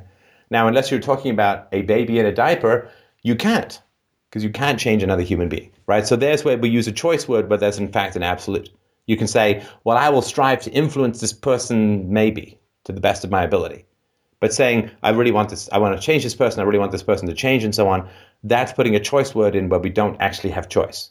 And that freezes us because we think we have control over something we don't. And so we end up doing the same thing over and over. This is a kind of, right? So you put your absolute in, I can't change this person. You can't change this person. Can't get inside their brain and make their mouths and body do what I want, right? And that's putting a choice word in where we don't have that choice. But the other way around, we don't want to put in absolute words where there is in fact a choice. So I'm sorry to be annoying, but I know you know all that. Yes. Yeah, I guess what I was referring is to the fact that it takes me a while to take action. Even though I know what to do, it takes me a while. But that may not be a flaw. That may be fear. It may be caution. It may be sensible, I'd love to fly a plane, but it probably would be good if I learned a little something first, right? Yes. Preparation might not be the worst thing. Right. You know what they say? There's an old thing Yeah. which says, act in haste, repent at leisure. Yes. What do you say, Austin? Yeah. What I was talking about was standing up for myself. That's what I have problems with. Well, again, sorry to be annoying. Maybe you don't. I mean, do you feel like you have to stand up for yourself with me? No. What about with your wife? No. What about with your kids? So you don't have a problem with standing up for yourself. You have a problem with people who oppose who you are, who are bothered by the choices that you're making, who are oppositional to your identity and your actions and your values. Yes. Yeah. That's. I've never been a big one for like, I'm gonna stand up for who I am and confront people. I was like, no. I mean, I'm gonna find all the foods I really hate and I'm gonna learn to love them. It's like, no, I got foods I love. I don't need to figure out, how to really enjoy a sea cucumber sandwich or, what was it I was joking about with my daughter the other day? Peanut butter and jellyfish sandwich. I mean, I don't want to find things that I hate and learn to love them. I got lots of things that I love. So I don't want to find people where I really work hard to stand up for myself and fight to make myself heard and have a voice. Like, oh my God, that's exhausting. I mean, who wants that, So it may not be that you have a big problems with assertiveness. As I've said before, you might just have some jerks around. Yes. Yes. Because I've been who oppose you. Yeah, I've been told. Yeah. I've been told that I'm not assertive, but then when I'm assertive, I get punished for it. So but that's just manipulation from work. Yeah, parents and boss. Yeah, that's another thing. That's the same relation that I have with my parents. The same relation I had at work. Oh yeah, no, parents train us very well, oftentimes, to be compliant drones in the workplace.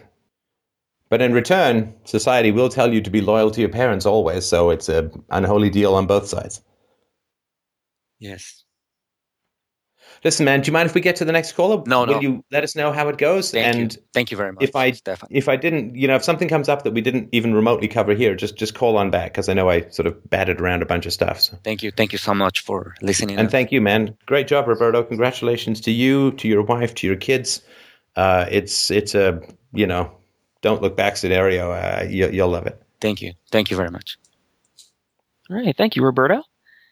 Up next is Jesse. And Jesse wrote in and said, if sexual harassment is an abuse of supposedly quote-unquote male power over women to get what they want from women, is it fair to say that the obverse, i.e. sexual avoidance, is equally an exercised abuse of quote-unquote female power when used to get what women want from men?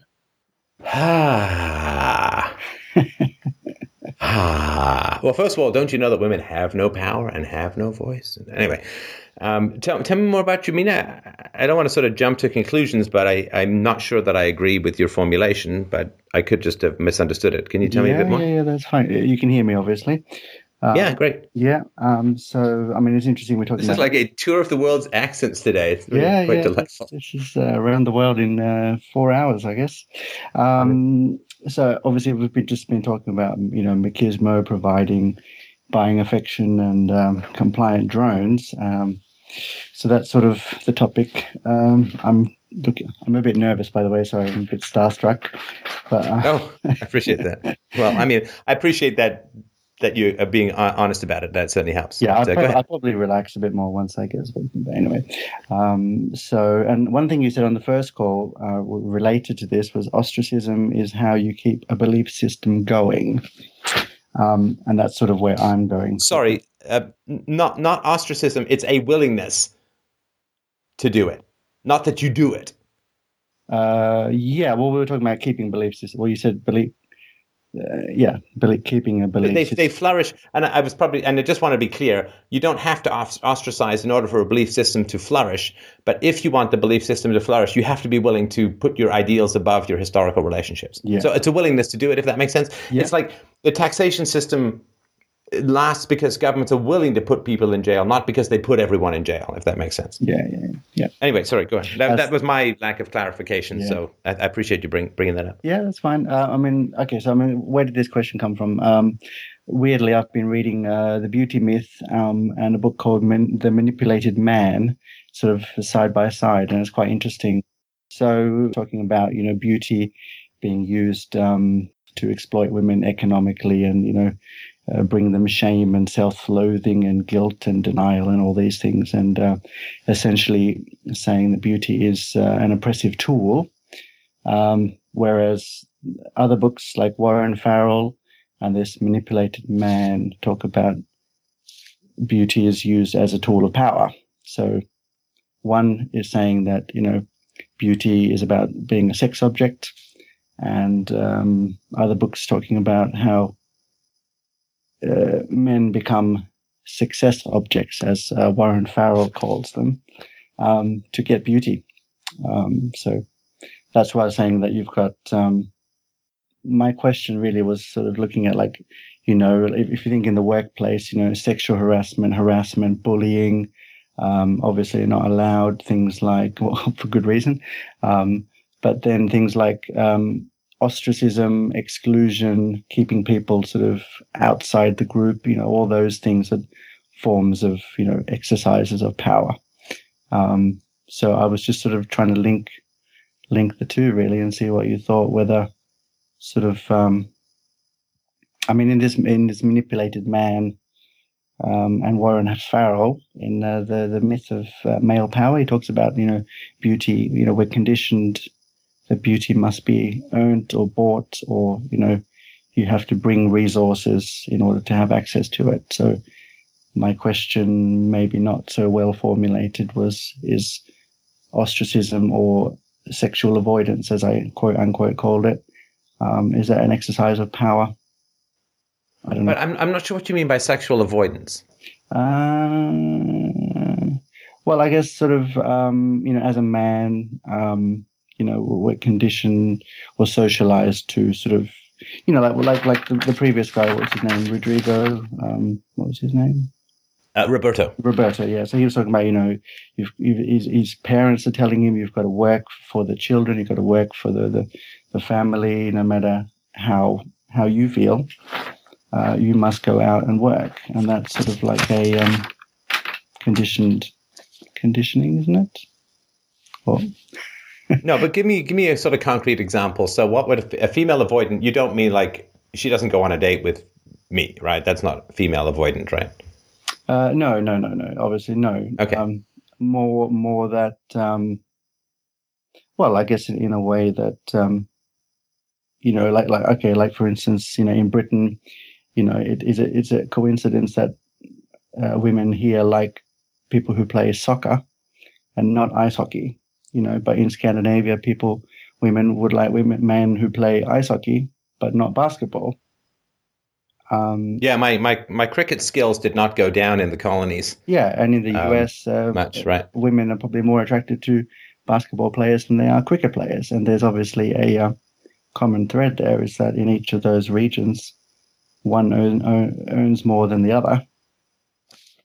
Well, it's status, and the money that's related to status, right? Okay. In our 50s and 60s, astronauts were probably quite popular, but they're not anymore. Oh, yeah. As far as I understand it, there were quite a lot of man-whore spacesuit putter-outers. Yeah. But, all right. Anyway, so I guess this thing about being a man and sort of your capacity to earn and bring money and bring resources is effectively what you have to bring to the table, effectively. Mm-hmm. Yeah. So, I guess in still don't know what your sexual avoidance thing is. You gotta break it down for me a little there, brother. Okay. What about? Is it men not? Is it MGTOW? Is it men not wanting to get married? Is it? What is it? No. Okay. Well, we've heard of the glass ceiling. Yeah. for women. I don't know. We'll call it glass. I don't know. I don't know. Maybe this is going completely off. I'm just kidding. Maybe anyway. Yeah. Maybe I can't explain it. Do you want to formulate and come back? I mean, I just don't want to go off on a rant if it's got nothing to do with your question. Oh, but, I love we I love chat your this for rants. 10 or I love 15 your minutes. I rants. still don't know what your question is. Yeah, no, I love your rants anyway, so they're good. I don't know. Maybe. Is it something personal? No. Something that is an idea for you that's personal? No. It's just more listening to your show and reading sort of different books on the side and just more philosophical thoughts really than. Okay, well, I'm happy to. I mean, I love gender stuff, and the idea that beauty is somehow somehow financially exploitive of women is completely shocking. Yeah, but the idea that beauty is somehow exploitive of women financially, I just think it just shows such an appalling lack of knowledge of even rudimentary evolutionary biology that I just find it shocking. The women attempt to make themselves look better than they are, and that's the pursuit of beauty, because beauty is a coin in the sexual transaction world. The man brings resources, and the woman brings beauty, and that is foundational and fundamental. And why is a wide hips and a narrow belly so attractive to a lot of men? Well, wide hips means that you got good childbearing hips, and the wider the woman's hips, certainly the wider the pelvis, the bigger brain can be pushed through the birth canal. And the narrow waist means the woman is not already pregnant. So that's one of these signals of, and so beauty is the coin that women bring to the table so that men will give them the more resources. And there's nothing wrong or right about it. And, the fact that women control 80 or 85% of domestic spending in a household, the idea that this is somehow exploitive of women, I mean, it just takes a monstrous amount of navel-gazing narcissism to not even notice that there are men out there dying earlier than women at a far higher rate than women. Like 96 or 97% of workplace fatalities are men. And this, unbelievably appalling situation where, women in the Western world feel victimized. I mean, it's just absolutely astonishing. Well, we didn't have the vote for a long time. It's like, right, because with the vote comes the draft. That's the point. You didn't want the draft, you don't get the vote. And the fact that women got the vote without the draft meant that they could vote for wars without having to go. Not very fair. In fact, Phyllis Schlafly, who has been on the show, I don't think we've released the interview yet, but Phyllis Schlafly fought against the Equal Rights Amendment very successfully by saying to women, oh, do you want full equality under the law? That's what yes, we want full equality under the law. Then you'll be subject to the draft. Well, we don't want that. Because we're so exploited. We want the vote, no draft. Anyway, I just think it's just funny. And to me, it's just more, well, if we complain, men give us money. And basically, politicians have turned into beleaguered husbands who are like, here, go to the shoe shop. I can't listen to this anymore. You need a purse with a dog in it? Fine. Go for it.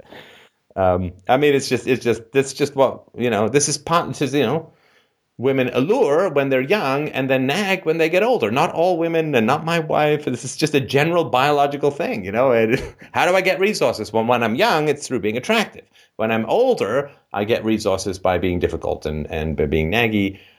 And lots of women escape this mold, but there is a biological drive for it, and you'd want to get resources for the granddaughters and grandsons and so on. So, so I've done a podcast on this. I don't want to go into much more detail, but complaints without any concept of the male perspective is it's just shocking. I mean, this idea that women are the empathetic gender and men are selfish. I mean, oh my God. Can't even imagine it. Men get raped, and not counting prison, men get raped at an equal level that women get raped. And you can't find out about this anywhere. Except you can go to the Truth About Rape, which is a presentation at freedomainradio.com/videos or YouTube/freedomainradio. You can go look for it there. But I mean, these facts simply don't exist. They don't exist. Did you know that I think it might not still be the case, but I remember at least a few years ago in Scotland, I remember someone told me that like a man being raped by another man, actually there's no crime to report because it's just not on the books. So there's nothing you can do, really. Right. Study of more than 17,000 unmarried heterosexual men and women, 84% of men and 58% of women said men pay for most dating expenses, even after dating for an extended period of time. 44% of women said they were bothered when men expected them to help pay. See? Help pay. Not pay. Help pay. 57% of women offered to help pay, but 39% confessed to hoping the men would reject their offer. 76% of men reporting that they felt guilty accepting the woman's money to pay for dating-related expenses. And that is quite astonishing. 84% of men and 58% of women said men pay for most dating expenses. One group is lying. I wonder who. I wonder who that could be. No, I don't know. The thing, I just want more honesty in the dating process. I am putting my vagina on the bidding block. Who has dinner and a movie? Do I see dinner and a movie? Dinner and a movie and roller skating. Dinner and a movie and a weekend away and roller skating. What have we got here? Dinner and a movie, roller skating away. And yes, there's a purse with a doggy in it. And I'd like a flat screen TV. Oh, I got some student debt that needs paying off. Here's some cleavage. I gotta hug it. Shake it. Shake your money maker. How much are we gonna get for the vagina? We need to see what's gonna vagina. That's just what I want. It's honesty. And for men to say, yeah, I have to pay because that's what the biological imperative is. Men bring resources, women bring eggs. Gotta have a show with the eggs. And just be honest about it. Let's just be honest about it. That's all I want in the dating game. But there's this weird thing where it's not a transaction. It's romance. You gotta be a gentleman. You gotta be romantic. So that means what? Pay, you bastard. That's all it should be. Romance. Look, all romance cards. Pay, you bastard. All flowers. What note do you want? Under pay, you bastard. What do you want? What note do you want? Like, pay, you bastard. And there's nothing wrong with that. This is all throughout the animal kingdom. It's perfectly, but it's got to be so weirdly sentimentalized. That's the thing that just bothers me so much. Yes, I want men to ask me out, because my vagina's on the block. My eggs are on the block. And that's what I want. And because if I have to go ask a man out, that's not empowerment. That is, right? Anyway, listen, why don't you, if you can sort of nail down more the jelly of the challenge, and gender stuff is very challenging, so it's not no problem, but if you can nail down the question a little more, I'd be happy to chat about it again. Yeah, and I appreciate that.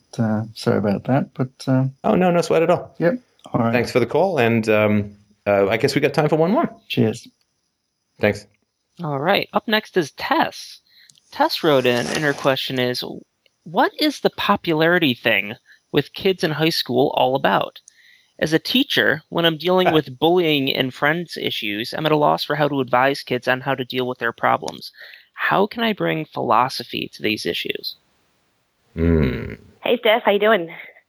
Nice to meet you, Tess. How you doing?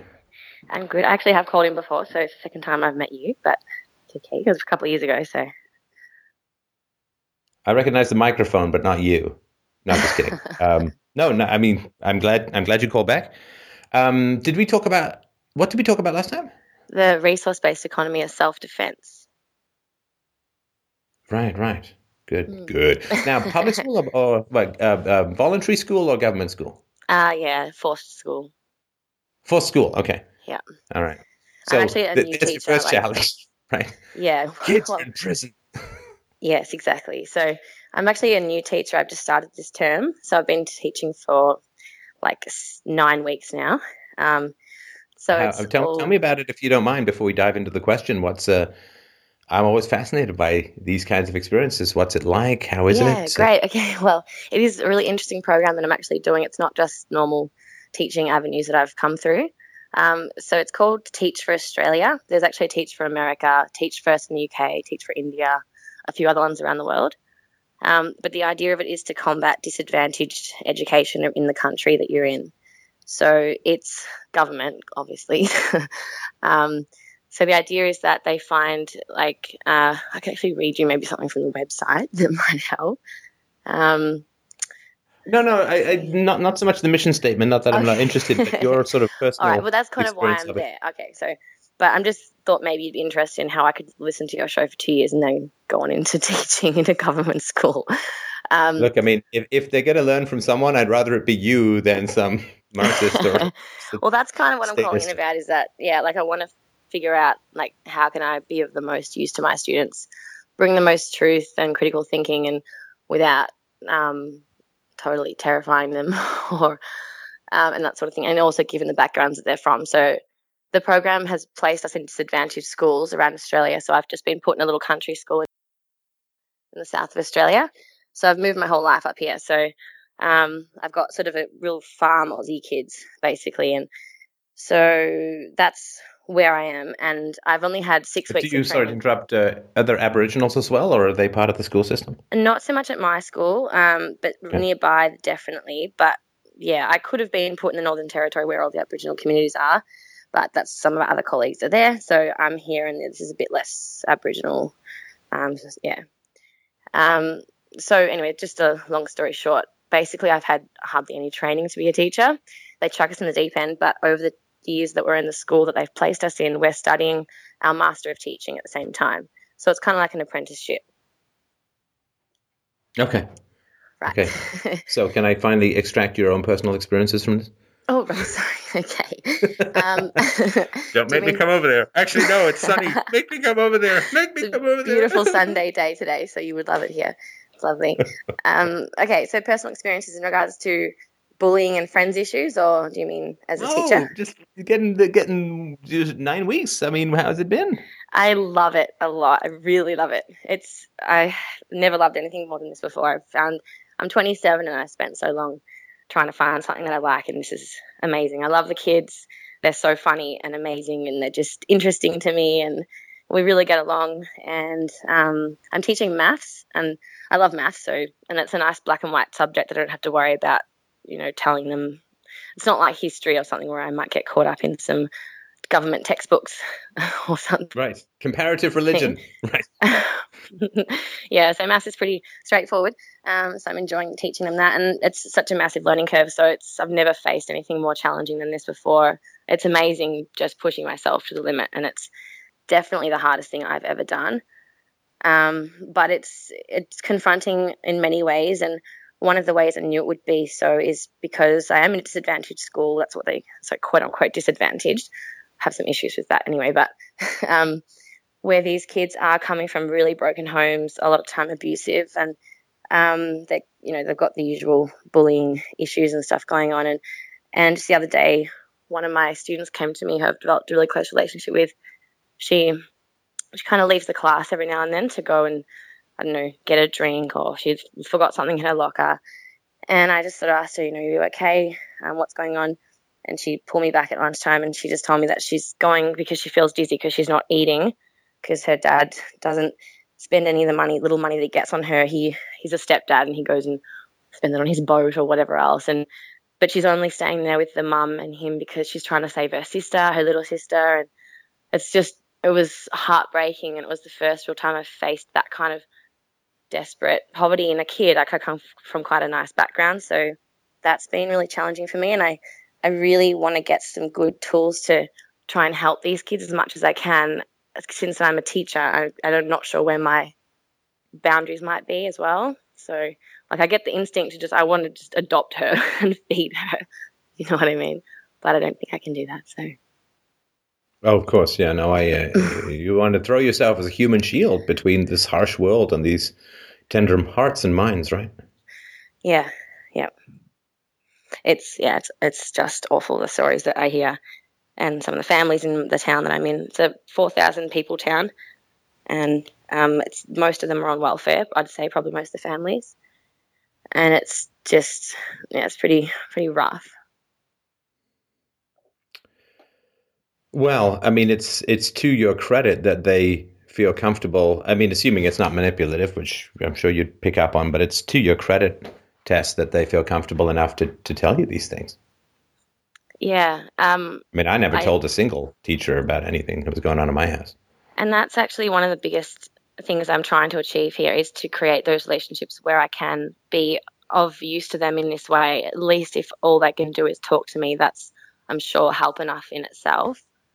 And that was a goal of mine, to be that person, and not only be someone to talk to, but even sort of display, like be a role model that displays something else from what they used to with adults, to denormalize their views of their experiences from home, and show them that what they're experiencing isn't okay, and it's not necessarily. Kids are like, a lot of kids, not all, but a lot of kids are like the ultimate MacGyvers. I'm going to build this interplanetary jet engine with 4 paper clips and a piece of chewing gum and a heel from a lady's shoe. I mean, what kids can fashion, the kind of future the kids can fashion out of a mere glimpse of something outside the norm. Yeah. Is amazing. Do you mean giving them even that little tiny glimpse can really be a big influence? Is that what you mean? Yeah. I guess I could do it your way, like say it your way, which is succinct and helpful. No, let me just go back to more analogies. No, that's exactly what I mean. I mean, as you said, I mean, the key thing is denormalize, right? As I talked about with Roberto, I mean, if you don't even know you have a choice, you really don't even have any free will in that area. Yeah. And the fact that this is all they've seen, and I mean, I've spent some time in towns like this, small towns plus welfare. It is grim, grim, grim, grim, grim. And it is really the worst of all possible worlds, particularly for kids, because you have dysfunctional people who don't even have the relative function reinforcement of regular employment. And exactly. That is really horrendous. Yeah. I mean, a lot of their goals would be just to get on welfare, like their parents. They think that that's okay, clearly. Sure. And well, it's that implicit criticism of opposite choices. This is why the welfare state is such a trap. Because if this is what your parents have done, if you want to do the opposite, if you want to go and make something of yourself and have a life and get out of the town, there's this implicit drag down. The moment you can make parents make bad, or you can encourage or subsidize parents making bad decisions, the chance of those decisions being replicated in the next generation goes up hugely. Dare I say, to a math teacher, exponentially. And then there's like the kids, if they succeed, the parent, they have a resistance to succeeding because it will make their parents look like they're lazy and they should have done more with their life. So obviously there's that whole social resistance bringing everyone down, and to not leave the town and not make something big of your life, because to sort of make it in any other way other than taking on the family farm business or being a hairdresser, maybe becoming a cop, maybe becoming a teacher, maybe opening up a business on the main street, there's nothing else really open to them that they can see. And to get anything further than that, you have to kind of move away from the town. Terrifying in itself, but if you do that, it's almost like saying, stuff you guys, I can see something better which you didn't do, and I'm going to do that. And that's hard. Well, and these zombie towns, I mean, they're in northern Canada too. It's like, kill the town. I mean, no, but like, without welfare, who would be out there? Yeah. I mean, that's this weird, like this no time biozone. Just, it's like that Stephen King story about the town that gets this force field around it. It's like, this is the welfare state. It's like, and then it gets frozen in time. The mine closed. Like, sorry, there were these towns I'd sort of work in or stay in. It's like, there'd be this like dingy bar with these smoking fat guys, and like oh yeah, the mine closed 30 years ago. It's like, Why are you here? Yeah, no. Like Why are you here? The town that the mine closed 30 years ago. Go somewhere else. Go to where the jobs are. It's like, well, we don't have to because we got welfare. We got the biodome of money coming down from the sky. We don't have to move. We don't have to change. We don't have to grow. So you end up with these human enclosures in the middle of nowhere that no one should be. And then the kids are stuck so many times there because to leave means to leave everything. Whereas these towns should be dead. People should be in a place where there's economic activity and growth so the kids have more opportunities. Yeah.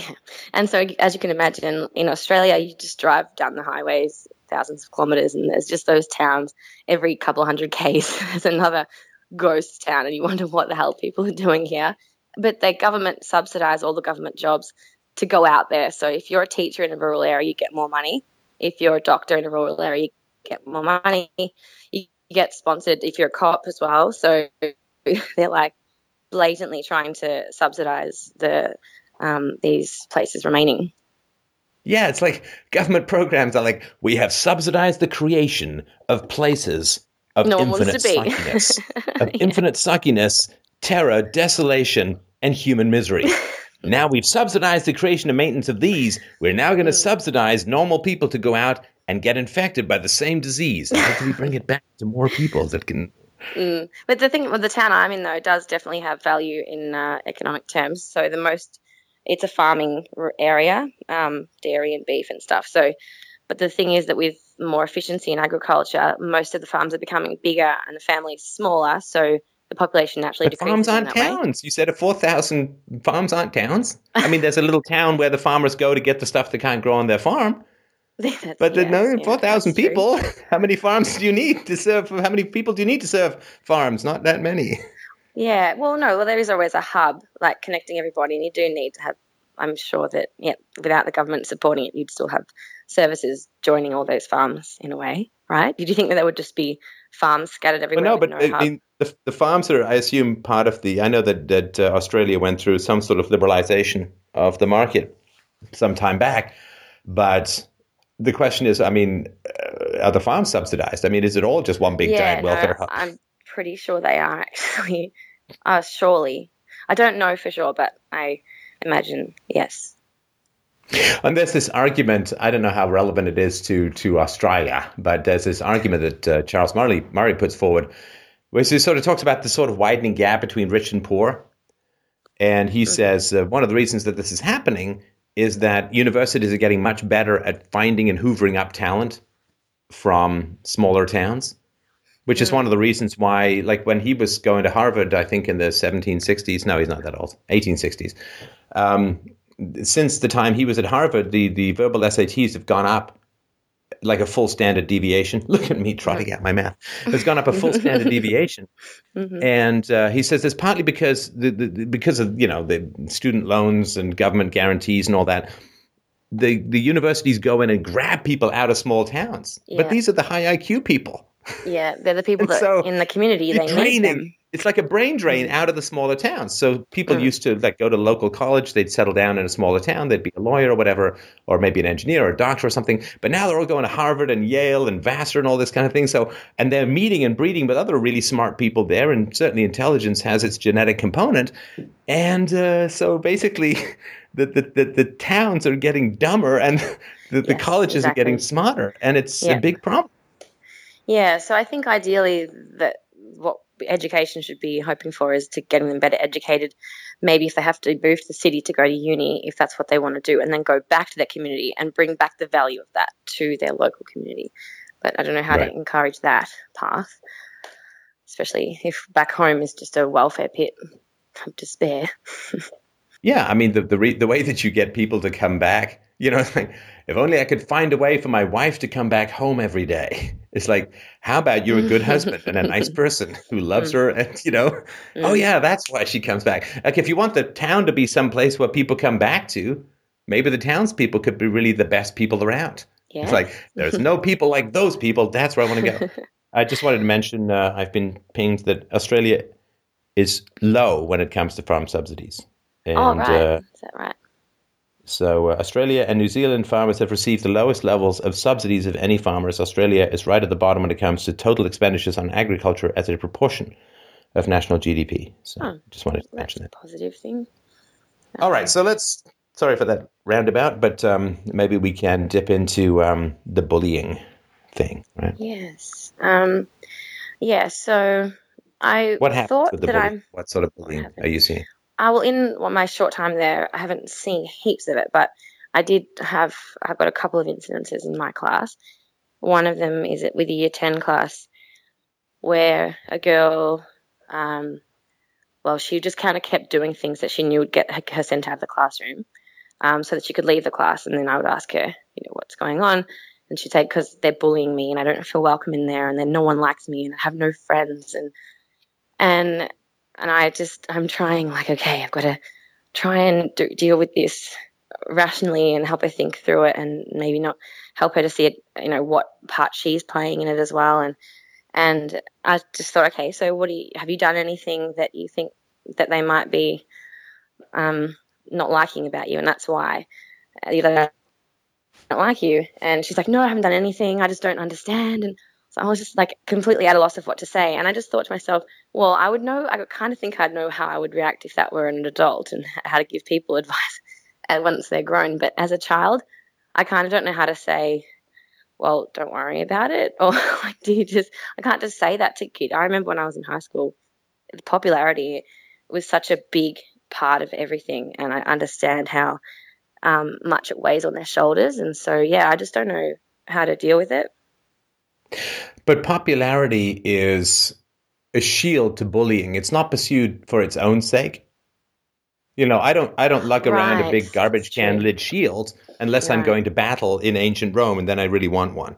Right. So the popularity is just it's a sign of sexual success, romantic success, desirability, but that's all tied into it's a shield against bullying. You're right. Yeah, you that's insert why people yourself want into a protective group, sort of thing. That's right. So if you're popular, what it means is that if people pick on you, other people will attack them. Yeah. Right. Yeah. Like this is this is more to my American audience, and I'll keep this really brief. But it's like if you are a Republican and you go into politics, you are going to be regularly insanely trashed by the media. And, the most horrible things are going to be said about you. Everything's going to be dug up. It's just going to be, lies and all that. Whereas if you're a Democrat and you go into politics, the media will fawn all over you and try and report only nothing but positive and cover up whatever you're doing that's negative. And right, it's a fundamentally different planet for Republican politicians with regards to the media as it is to Democrat politicians. And it's an incredibly effective way of keeping the highest quality people in some ways out of the Republican fold, because, smarter people look at that and say, no thanks. Well, who the hell wants to live like that? Mm-hmm. And so the media bullies Republican politicians, and it shields the Democrat politicians, which makes life a lot easier for the Democrats, because the moment that anyone picks on them, the media is going to attack them. They have their attack dogs. Mm-hmm. So they don't have to lift a finger to fight back. Right? They just have to let the media do the dirty work for them. And it's the same thing too. If you're popular, what it means is that you either have something that people want or you're scaring people. And so because you are in a situation where you are providing some sort of positive or negative social reinforcement to people, if anyone attacks you, then other people will attack them back. And so you have this human shield, so to speak, or this phalanx around you, if that makes sense. So that's probably why they want to get to that place of popularity so that they won't be attacked. So that relief from attack is probably what they're in search of. Yeah, so it's, I guess, in those years of forming your personality. And I think that the popularity thing really begins sort of in year 8. I've noticed that my year 7s they're still quite innocent in a way. I like that word. I can see how that word really relates now that I'm a teacher. And I think it's like when you begin the age of like sexuality and sexual development and personality and identity formation, you start to sort of see what that culture you're around values and what is going to be popular, what ideas are popular, what the social memes are, what's favored and what's not, what is worth, what you're going to get social capital for and what you're not. And those things are what drive which groups have power or not. And I think those are the forces that are in play, and it's all got such a high influence on the kids at that age because they are still so weak in their identity because they're just growing and they don't know yet much about who they are. So I think that's why they're such victims of it. So then I'm thinking that, okay, if that's the case, then I have to look at the culture to sort of see what are the common themes and memes and zeitgeists of that culture that are, that the popular groups hold. And then maybe to diffuse that, maybe this is a massive task, thinking that I can, stop the popularity wave, but maybe sort of encourage lots of other different types of aspects of a character and a personality or things that you're interested in to be popular as well, so that it doesn't become so focused on one thing and therefore the popularity scale has a lot more sway. Does that make any sense? Yeah, it seems quite ambitious, but it certainly makes sense. Ambitious, yeah. So, yeah. But as you know, sorry to interrupt, but the kids who are bullied at school are the kids who are bullied at home, and the kids who are bullies at home are the kids who are bullied at home, right?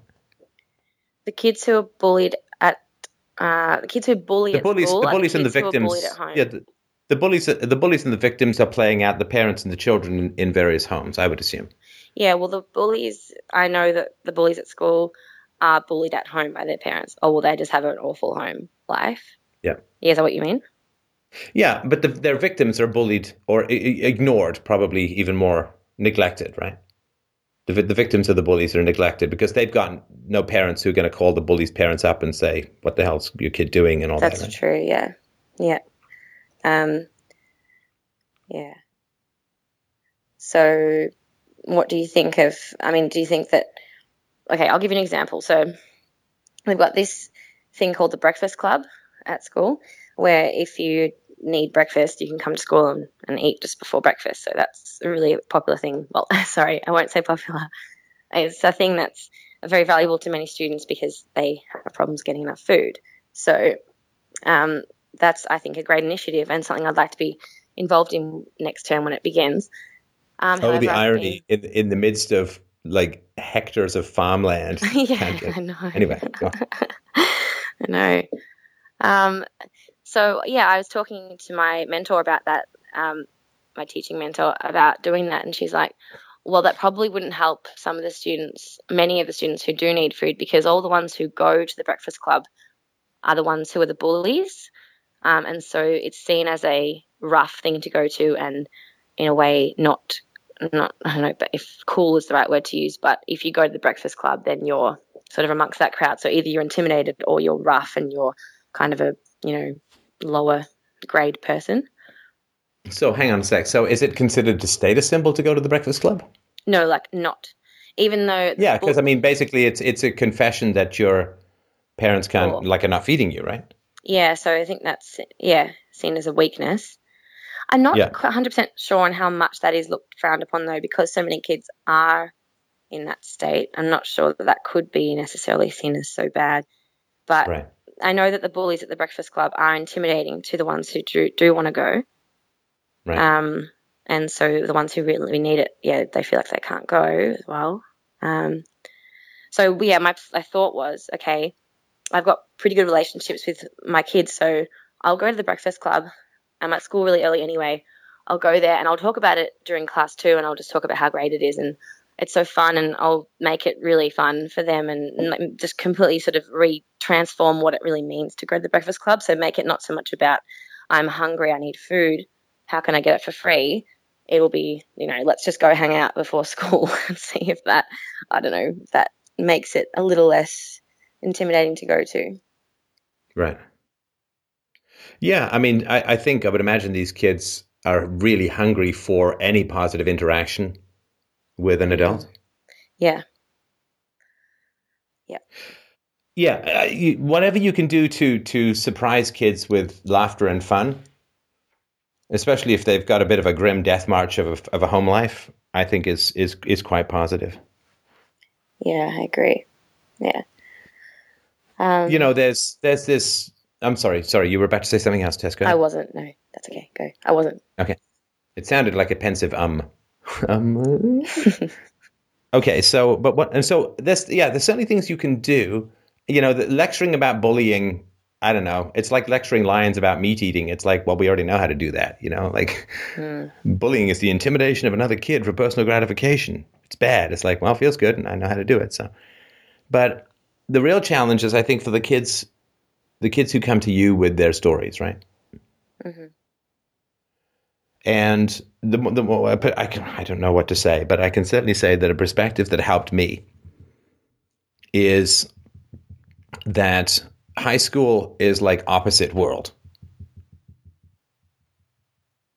for kids. And I think we all kind of know this deep down, but high school is like opposite world in that if you want to be a success in life in general, the last thing you ever want to be is popular in high school. Yes. It's opposite world. Yeah. It's like the bad singing group. and it's like, I want to go be a singer. It's like, you're in the bad singing group, right? So whatever makes people popular and successful in high school tends to be the termites that eat away any future success of any substance that they might have. So, I mean, there was, a guy in my high school who was considered really cool because he was like, he'd get really drunk and he'd say things and mouth off to people, and he was a rebel and all this kind of stuff, right? Mm-hmm. And he made scenes. I remember him getting dragged out of a prom, like, I didn't do no disturbances, man. And now he died. He died. Alcoholic and, right? Yeah. He was like a rebel, and he said things that no one could imagine saying. And, he was like, and he's dead. Yeah. One of the guys who was considered, I accidentally went to my high school reunion.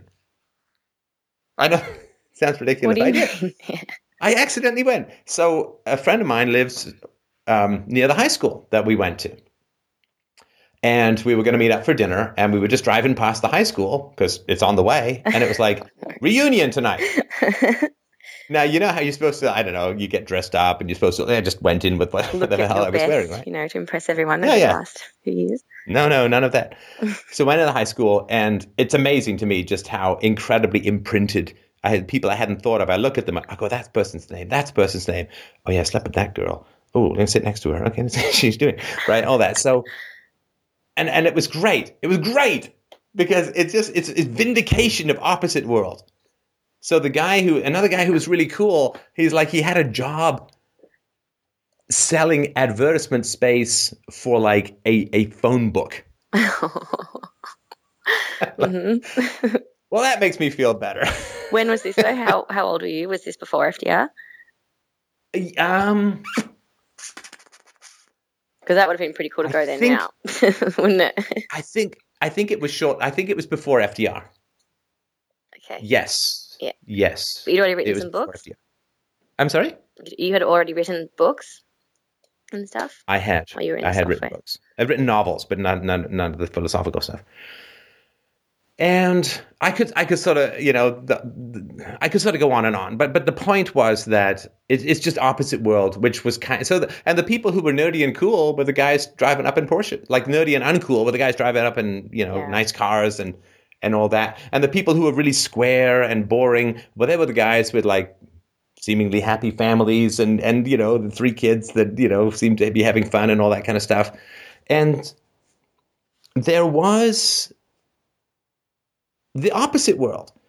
And, the question to ask kids who are being bullied in high school is, well, would you like to be successful now and a loser later on, or would you like to suffer now and be a success for the rest of your life? Mm-hmm. Because I mean, school is like a prison, and the skills that make you really you want to be the most successful person in prison or not? Because if you're the most successful person in prison, outside of prison, you're not going to do so well, right? Yeah.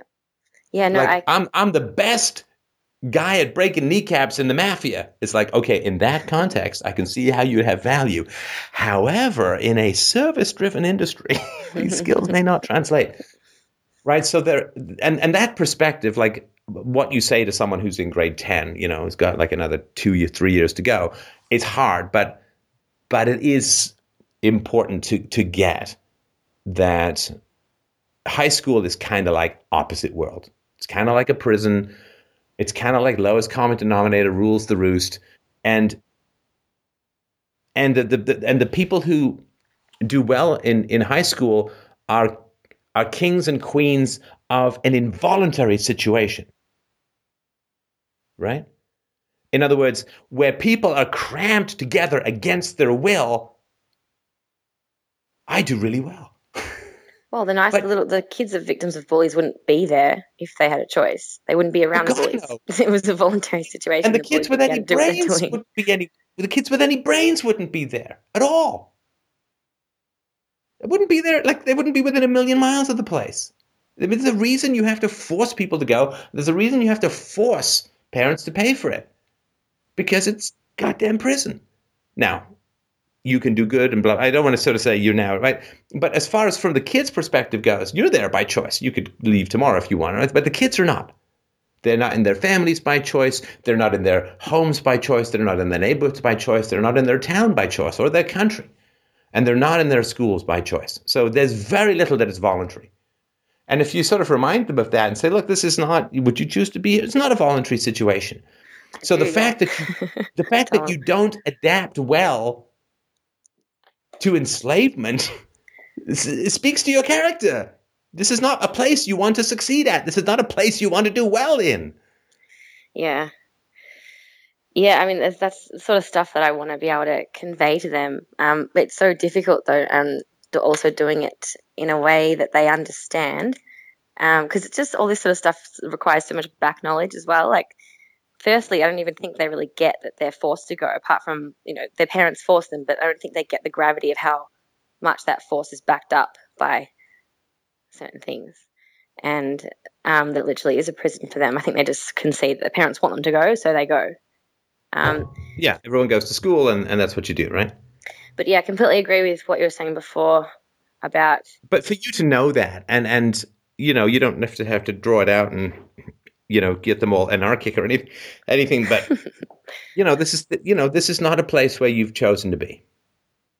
That's why I was never really bullied. One guy threatened to get me once. It doesn't really matter the circumstances, and I just avoided him, right? Because I'm a big one of fight like a spy, not fight like a Marine,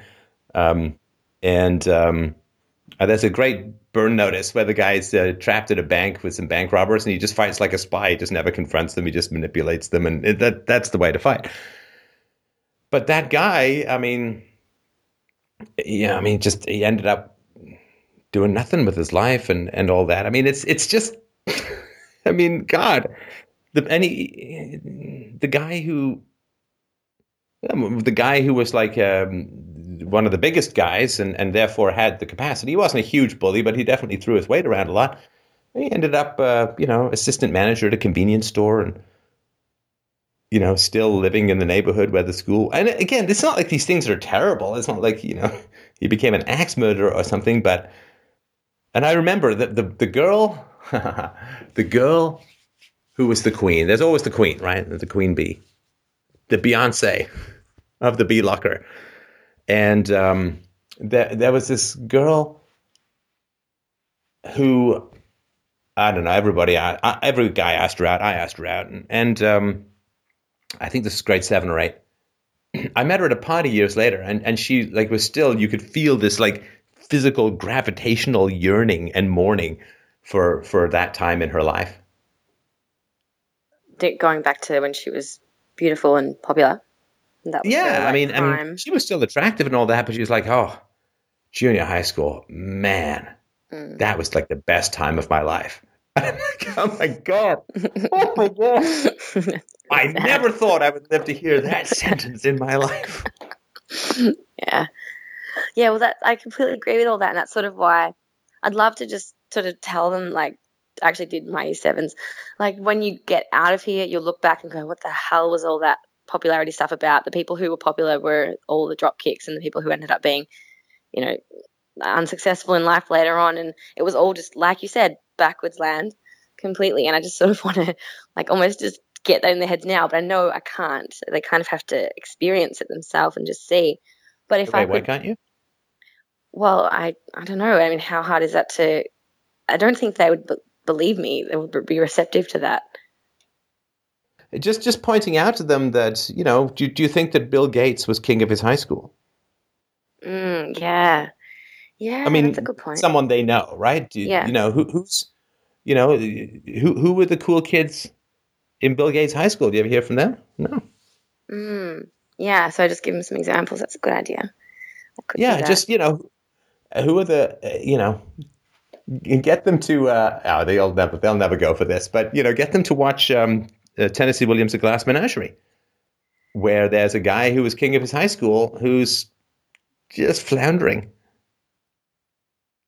in life. And but you can find kids. Did Kurt Cobain? I mean, I don't know, because these kids are like, I don't know what the hell they're listening to these days, right? But were these Kurt Cobain was not a big fan of high school.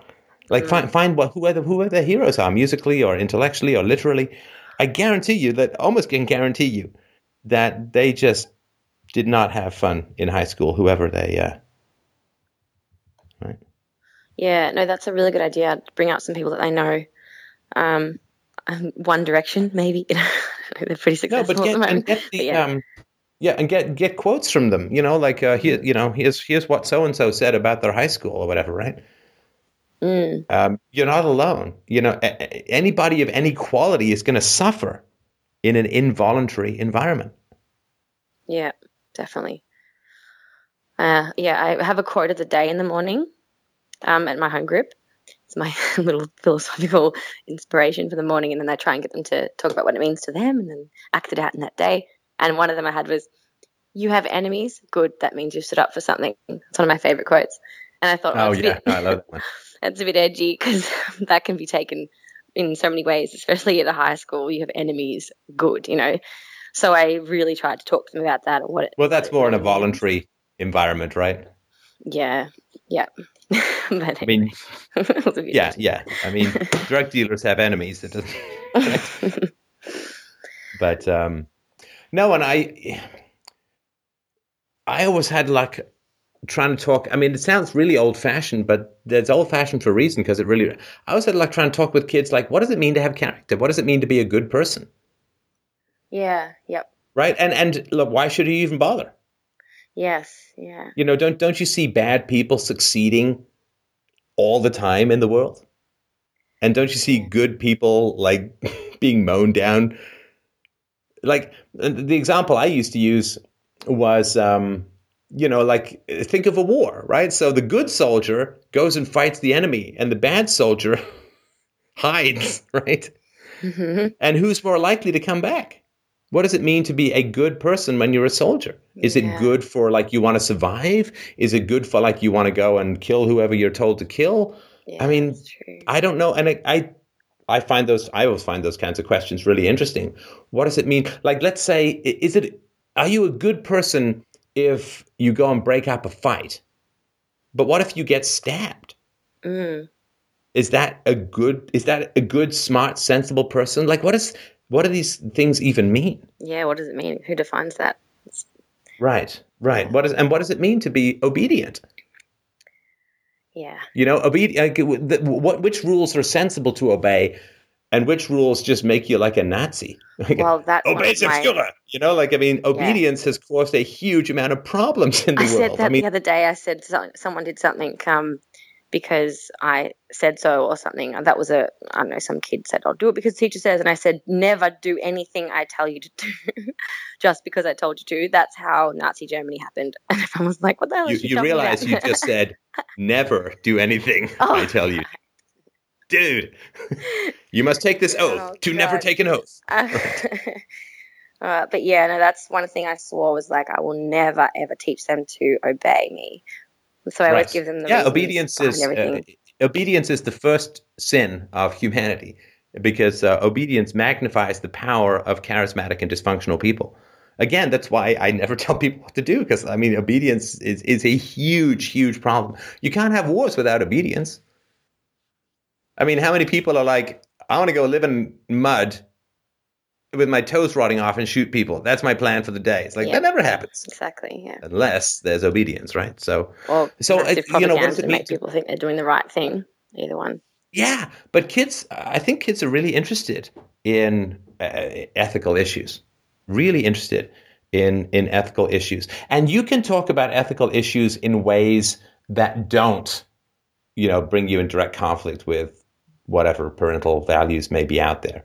I think it's reasonable to ask kids, as long as you ask them sort of the open-ended questions and stuff that you don't have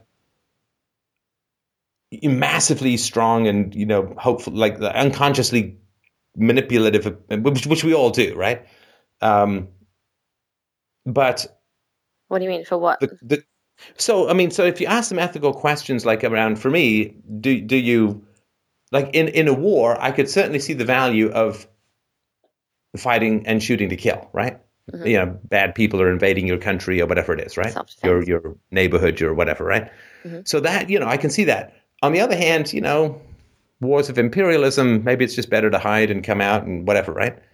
I mean, so I don't have a well, you must do this kind of thing, right? Or this is right or this is wrong. They're interesting questions. Right. So whereas if there would be other issues, like I don't think I could explore the should you hit children question openly with kids very easily, because my perspective is too fixed, if that makes sense. Yeah. Okay, and they can smell that, right? Yeah. Right. So do I have any of those sorts of things which I've got a massive investment in? You have. We all do. Yeah. I mean, there's a billion questions, that are fun to explore when it comes to ethics. Mm-hmm. And, I can virtually guarantee you that they're probably not going to get that from, other teachers and other environments and so on. Exploring ethical questions. Yeah. I mean, why be good? What is goodness and why bother? I mean, that's sort of fundamental I love question. To talk to them about that. That's like my dream. If I could talk to kids about that, I want to know what they have to say. Like I just find them so interesting. And good kind of geeky. Good is considered kind of geeky and nerdy. Yeah. Do you mean good as in good versus evil good?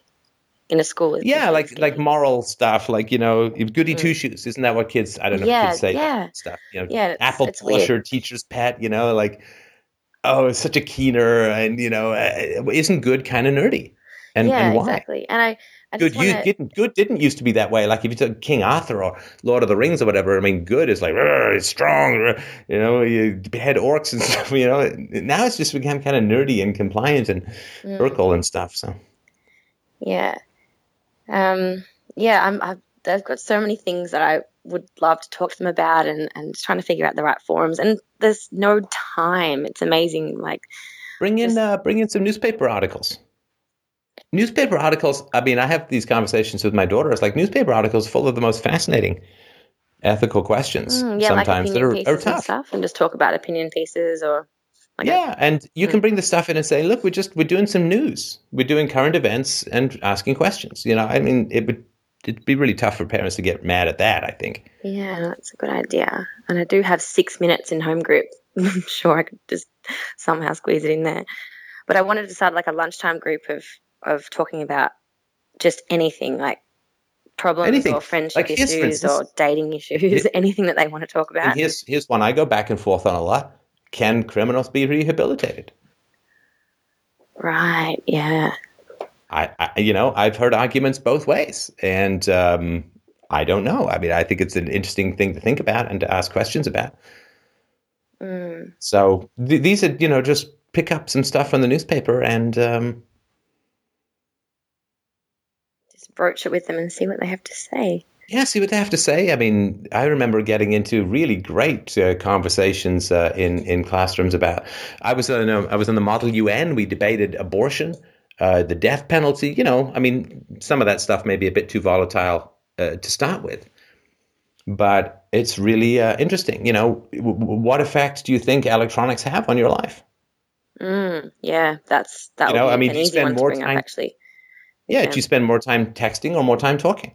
Do you eye contact? What is communication? What is relationship? What is friendship? Yeah. What does it mean? And can you do it? I mean, digitally? Everyone's part of this giant electronic Borg brain experiment of, we now have these devices which people use many, many hours a day. This is radically new. It's like less than half a decade old. It's a couple of years old, this giant, massive experiment of facefuls of infinite entertainment and stimulation and information. Yeah, we literally don't know how it's going to program our brains. It's like We now don't that know. it's coming from babies onwards, we don't know. And I know for me, I'm 27, but already I can feel my brain needs to be like constantly stimulated, or I'm always trying to, like, if I'm waiting for a window to open on the internet, I have to open up another window and do something else while it's opening. Like, it's when was the last ridiculous. time you went to the bathroom entirely by yourself?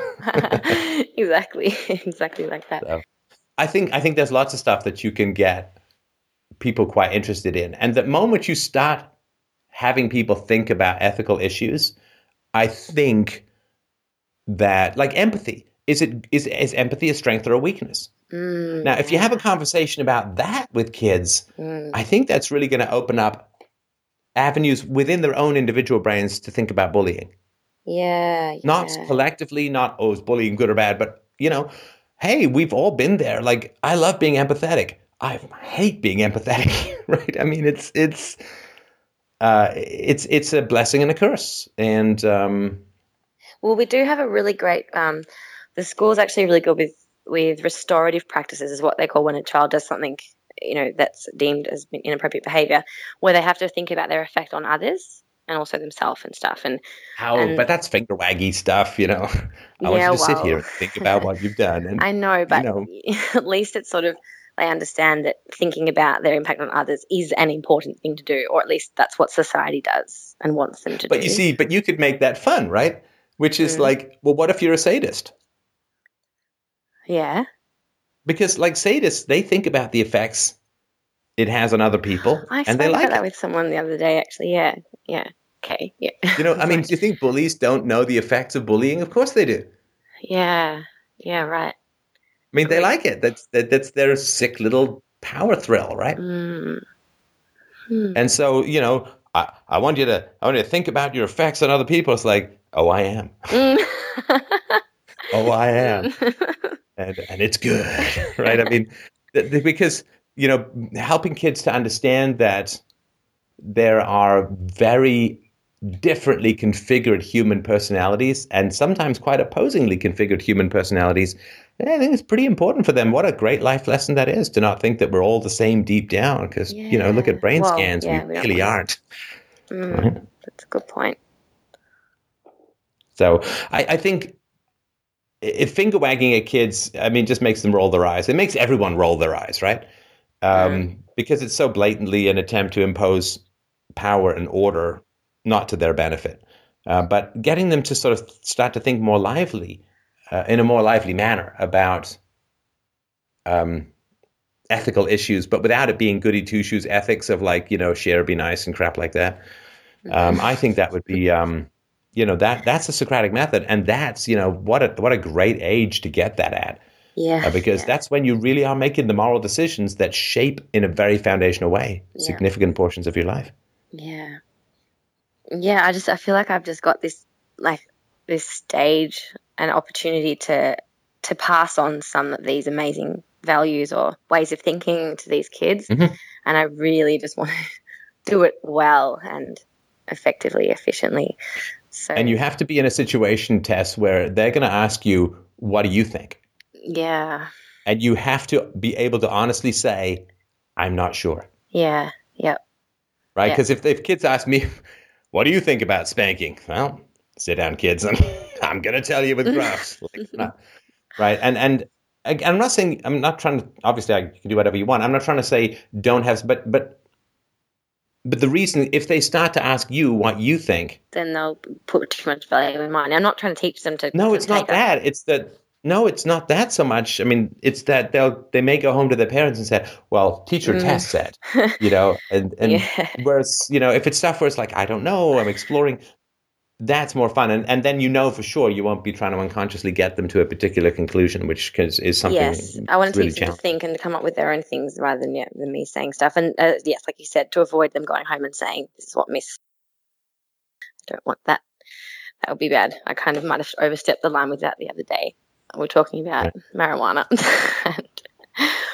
Yeah. So, but I think hopefully that will. There's a reason my whole purse is full of nothing but Pringles. Sorry. I don't smoke weed, but I've got some opinions about the laws on it, clearly, as an anarchist. So, Right. Yeah. So, but it's just so much fun. I really love it. So I'm hoping that all this stuff you're telling me I'll put into place and try out new things and see what works. And yeah, it's all exciting. Right. Well, thanks, Tess. And listen, I hope that you will pursue encouraging these kids to think they have a rare opportunity with someone like you, if not a once in a lifetime opportunity with someone. And I certainly think that if I'd had a philosophically inclined, witty, and highly intelligent teacher, I wouldn't have traded that in for the usual run of the mill union trash. So I think that you enjoy your time. I mean, someone's got to be there. Why not you? Oh, thanks, Steph. It's really nice. All right. Means a lot. Yeah, thank you. Take care. Let us know how it goes if you can. Yeah, I'd love that. I just wanted to say on a side note, I just thought I'd chuck in another accent for today as well. Just throw in the other accent. No, I appreciate that. Next up, we're going with Elvish, I think. That's the plan. Klingon. Good. Followed by some clicking language. Great. But all right. Well, thanks again, Tess. Great hearing from you again. Enjoy the sunshine. What? Over. Enjoy the sunshine. Sorry, it's almost over. Oh, It's okay, nice, Steph. yeah. The sun will come out tomorrow. Tomorrow there will be sun. This has been the worst winter in Canada for temperature, like in the last 135 years, and it's just been relentless. Oh, and it's imagine. too cold even for winter sports. So basically, I made a fairly well appointed spaceship. So I'm all right, complaining here. It's not that cold, but yeah. I'm sorry about that. Enough of my whining. Actually, I'm in my sort of. This isn't a white wall behind me. This is just Canada. this is all it is. It's just snow. So, all right. Well, thanks everyone so much. Please feel free to drop by. In fact, I strongly encourage, urge, and request you to drop by, as my daughter would say. I command, demand, and respectfully request that you come by to freedomainradio.com/donate to help out the show and help spread the conversation. Look at this. 4 corners of the world, virtually, is where the penetration of philosophy, with your support, is landing. So freedomainradio.com/donate. Thank you, everyone, so much. Have a great night.